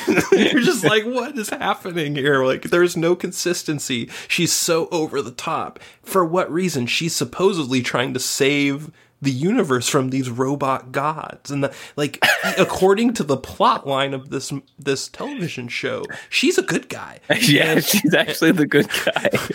But they portray her like a villain from a cartoon from the 40s. Like, it's just like they portray her like, you know how the last few episodes are going to go. Mm-hmm. But you don't know. Up to the point you're like, well, it sounds like she's trying to stop something that's pretty important. Maybe you should help her. I don't know. Fuck. Yeah, it's all subterfuge. They like don't want you to know that. It just doesn't work though, and there's no subtlety in the writing. Like, everything is over the top in one way or another. You see it in the constant swearing. You see it in the portrayals of the characters. You have Picard just at the bottom rung, and you have like Soji portrayed like she's Sarah Connor from Terminator. Like, it's just, that seems to be a prevailing archetype in Hollywood right now. Yeah. It just sucks. And that being said, let's get to our segment, The Hit, The Miss, and the Broadcaster Nichols. There's not a lot of hits in this show, but I know you have at least one, right? What's your hit? I mean, it's going to be Riker. Riker was the hit. Yep. He was the only one in the whole series that acted like he knew what he was fucking doing with his character. He's like when I could tell when the phone call happened, he got called. He's like, "Fuck yeah, I've been wanting to play Riker for like a long time." Everyone else was just like, "Fuck," I guess. Yep, exactly. Very true. Yeah, my hit is the same as yours. The Riker Troy bottle episode. It just brought you back to actual Star Trek for one episode. Broadcaster Nichols, what is your miss? The captain himself, man. Jean-Luc. That was a character miss and a half, bro. Just wasn't. It was just a terrible portrayal of his character. It was a betrayal. I was gonna say I think you just coined a new term, a portrayer. Like, I think that's exactly what happened with this character. Yeah, I couldn't think of a bigger miss in the series than the man himself. You're right. I mean, there's plenty of misses, don't get me wrong. But lots of them. Yeah. Lots to choose from. That is a big one. My miss is the set design for the spaceships. We kind of touched on it with the Borg Cube a little bit earlier. All the spaceship sets were just bad. They were fake looking. They looked like they were either CG green screen or just really bad actual sets. And I can't tell the difference with the Borg. That was the one where I couldn't tell if it was CG or just really bad sets. But with Reyes' ship, the ship that they're on, the hero ship, quote unquote, I swear to Christ, that's a green screen. I don't think any of that ship is real. Like when you see them on the bridge, I think the only thing real is that bridge, and everything behind them is a CG. And totally. It's horrible. For sure, like the backdrop with the huge open hangar and the stairs going down the middle. Yeah, that's definitely green screen. I have no doubt. It's bad. And like the way that they show that ship, they never...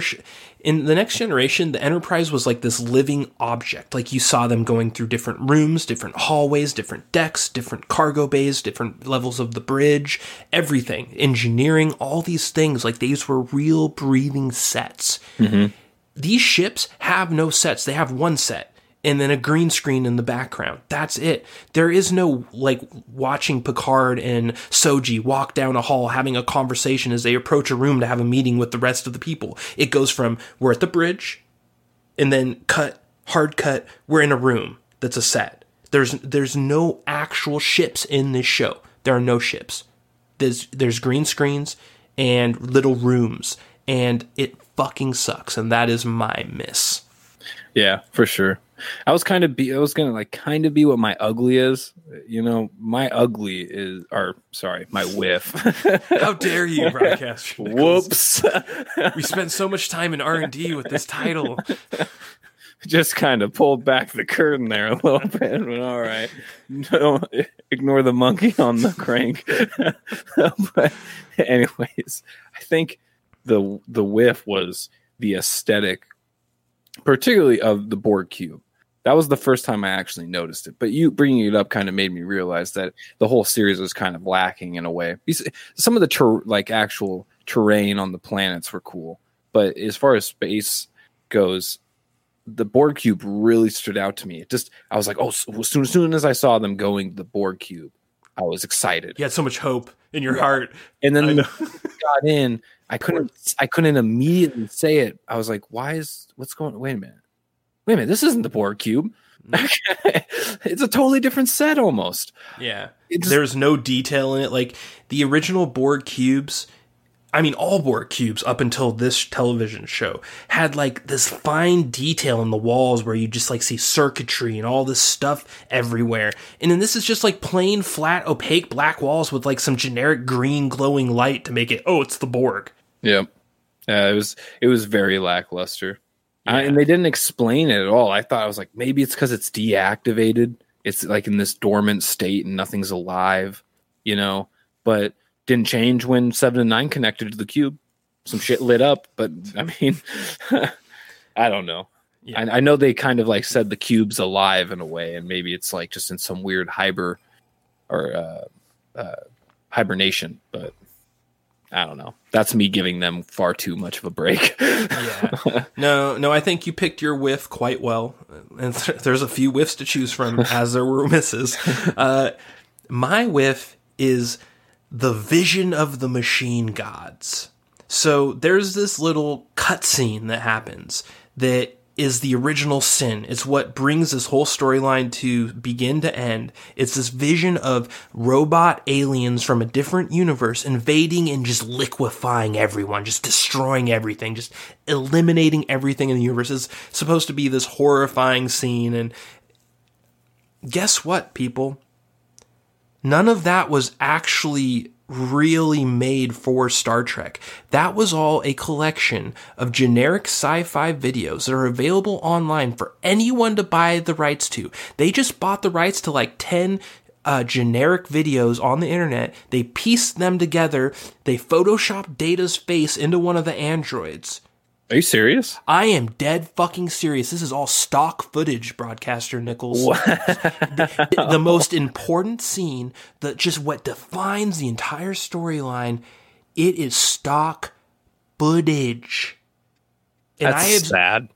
I have seen the proof of this. I've actually went to the website and looked at all of these stock footages, and you can literally like put them side by side and just say, oh, this is the exact same thing. They just changed this color tone a little bit. And in this one, it's like, oh, it's the same thing. They just pasted Data's face on a generic android robot. It's all bullshit. They couldn't bring themselves to make their own original content for this critical story component. They had to go out and get stock footage, like they had no budget. I forgive someone who does this if they have a budget of $100. Okay, yeah, you couldn't do that. Do what you want. Do that. Do what you gotta do. These fuckers had so much money, you can smell it in the production values of this show. You know they paid the fuck out of Picard. These guys had money. And they chose to cut a corner so crucial and in a way that's just a meme.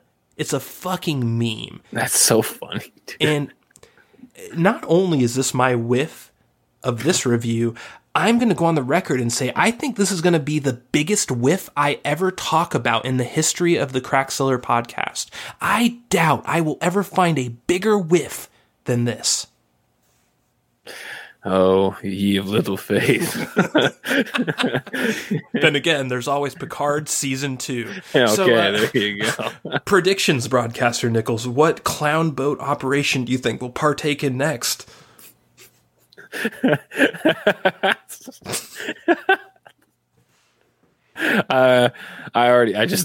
My brain immediately went to these ideas, and the first thing I landed on was probably most likely gonna happen.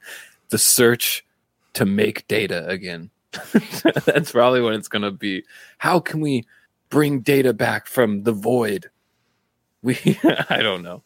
Something like that. Or it's just going to be Picard and friends. I think that's what it's really going to be. Yeah. I don't think they're going to have like a huge catastrophe. I mean, who knows, man? It depends on if Alex Kurtzman's still involved. Yeah, if Alex Kurtzman's still involved, I really don't see them taking it in any like significant like series way, like where a series has like an idea of where it's going to be in 3 seasons or whatever. If they do, I would probably say they're going to probably bring the Borg into it a little bit, because the Borg seem to have some type of connection with the synths, with Data having connection to the Borg Queen and 7 and 9 being there and stuff like that. So it seems like the Borg is a pretty big element that they're willing to bring in. So I can see them going down that route. I really hope they don't linger on this whole Romulan business. If it's a fucking season of Romulan aftermath and them like, bringing those two species together again, that would just be fucking lame. But it's probably one of those. Yeah. To me, I feel like the ending of season 1 sets this up to be just a very poor Firefly wannabe show in season 2. And it kind of is in season 1 in certain ways, but you have like this purveying arc that they kind of have to do with Picard and with the space gods from an alternate dimension. They get that all over with. You would think that from here we would actually have some closure, but we really don't. We don't know who the machine gods are. They don't look like machine gods. They're probably not machine gods, but Alex Kurtzman's never going to tell us. It's just up to our fucking imagination. Imagine what drugs they were smoking while they wrote the storyline, and that's your answer. So here's what I think. Season 2 is set up with the crew. The crew is the squad. The squad is assembled, Broadcaster Nichols. It's there. We have our lesbian couple. We have a demasculated Jean-Luc Picard. We have the ninja guy there for blood and guts and lots of blade-like action scenes. And I think we're just going to have some random adventures. I think that they're going to be like, you know what? In response to everyone bitching because we have no Planet of the Week, Season 2, we're going to do Planet of the Week the whole time. But it's going to be bad. And it's not going to be good Planet of the Week. It's going to be like fucking SJW talking point of the week. And each planet is going to be a new SJW movement, like either something on racism or sexism or intersectional transgenderism, whatever. It's going to, every time it's going to be a different one. And then at the very end, right when you think you're going to get some relief from all this bullshit, they're going to double back to the machine gods out of nowhere. And you're going to be like, I'm literally in hell. The end. It's just like you're just sitting there listening to some strong woman go on a rant about how Picard needs to transition, and you're like, how can this get any worse? And then the aliens come back. And they're actually just a strong woman race from the future. And only males and their toxicity describe them as a robot all-ending race that they should fear. Oh, man. I'm telling you, look it up. Look into it. All right. Broadcaster Nichols, do you have any closing thoughts on Star Trek Picard? I feel like we've been kicking a dead horse for over an hour now, so we might want to just let it lie. But do you have any last parting shots to get in against this atrocity we call Picard? I hope that the people in power in Hollywood look deep, deep in their hearts and stop diddling little kids and writing terrible sci-fi like Star Trek Picard. All right. In whichever order, okay? Like, you can prioritize that however you want. Just get it done. All right. It's just, I'm not asking for a lot. just goddamn. Yeah. I think I've said everything I need to say about this show. As someone that literally watched The Next Generation before he went to bed every night of his childhood, essentially from like age 5 or 6 up to age 13, this is a show, it's kind of like the FF7 remake of science fiction. Honestly, like, you just have this feeling like, oh god, I'm gonna see Picard again. There's gonna be the Enterprise, it's the Federation, we're gonna have like the Romulans back, like it's all gonna be back, like this thing from my childhood that I wanted so bad. And watching this, it was like watching the Gimp from Pulp Fiction rape your childhood in the ass right in front of you. And I can't even describe the pain that caused me. And I'm going to hate watch season 2, don't get me wrong. All these strong words I have, I'm still like this fucking simp bitch who's gonna watch this shit again. Hopefully pirate it this time, because I actually paid for CBS All Access the first season because I wanted to show support for something I wanted. You know, I try and do that with everything. I subscribe to Amazon Prime for The Expanse. I do that with everything. I want to make sure that they know, hey, I'm subscribing because I want to support this. I don't think I'm going to do that for season 2. I think I'm going to torrent that bitch. If you want to use this as evidence against me, FBI, come at me, bro. I have a good VPN. You're not going to get me. But either way, this was a travesty. This is a disgrace. And that being said, Broadcaster Nichols, what is your official Joker rating for Star Trek Picard Season 1? Well, Daniel, in the past week, in anticipation for this review, I went on a hike. And at the summit of the mountain I climbed, I went into a deep meditation. And I realized that there wasn't a low enough level for this ranking system to grade Star Trek Picard. All right. And so I would have to say that it gets 4.5 strong woman. But the only thing I can really give it is Jared Leto. Indeed. I give it a Jared Leto as well. A strong Jared Leto. Strong and powerful. Yeah, this is a strong and powerful Jared Leto. This is not like your borderline Jared Leto situation. This is the thing that defined the D rank when we crafted this system of Joker ratings. When you think of what is at the very bottom of the abyss, you see what they did to Picard in this show. There's no other way to put it. This is laughable. It defines the rank. It does, truly. And with that, we will close out. You know, I think now that there's a Snyder cut, that we should get the air cut of Suicide Squad. And then we'll truly see the darkest Jared Leto. Supposedly there's like an hour's worth of footage of Jared Leto that would get from an air cut. Are you fucking shitting me? I'm not fucking with you, dude. Wow. I guess there's a fuck ton of Jared Leto footage that never made it. I could say, oh my God. This will happen.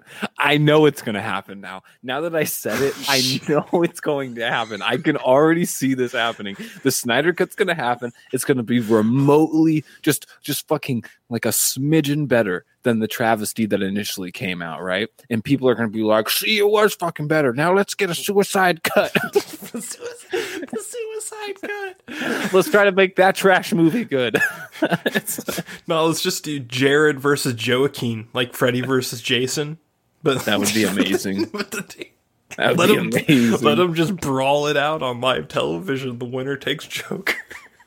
I remember seeing someone trying to defend the tattoos on Jared Leto's Joker. Oh, he's like, I actually thought the tattoos was pretty genius. The damage tattoo on his forehead, he put on his forehead because after he killed Robin, Batman beat the ever-living shit out of him and disfigured his face and made him have to get all of his teeth crowned and stuff, or capped and stuff. So then he tattooed damaged on his forehead because, you know, he's damaged. And I was just like, wait a minute. The Joker's damaged? I thought the Joker was damaged when he killed a little kid in a costume with a crowbar. I thought that was when he was damaged. What are you fucking talking about right now? Bro. I was like, I think that's like real life Stockholm syndrome for the Joker in reality. Like, you're really sympathizing for him. I mean, get into the character all you want, but it doesn't change your D rank. No shit.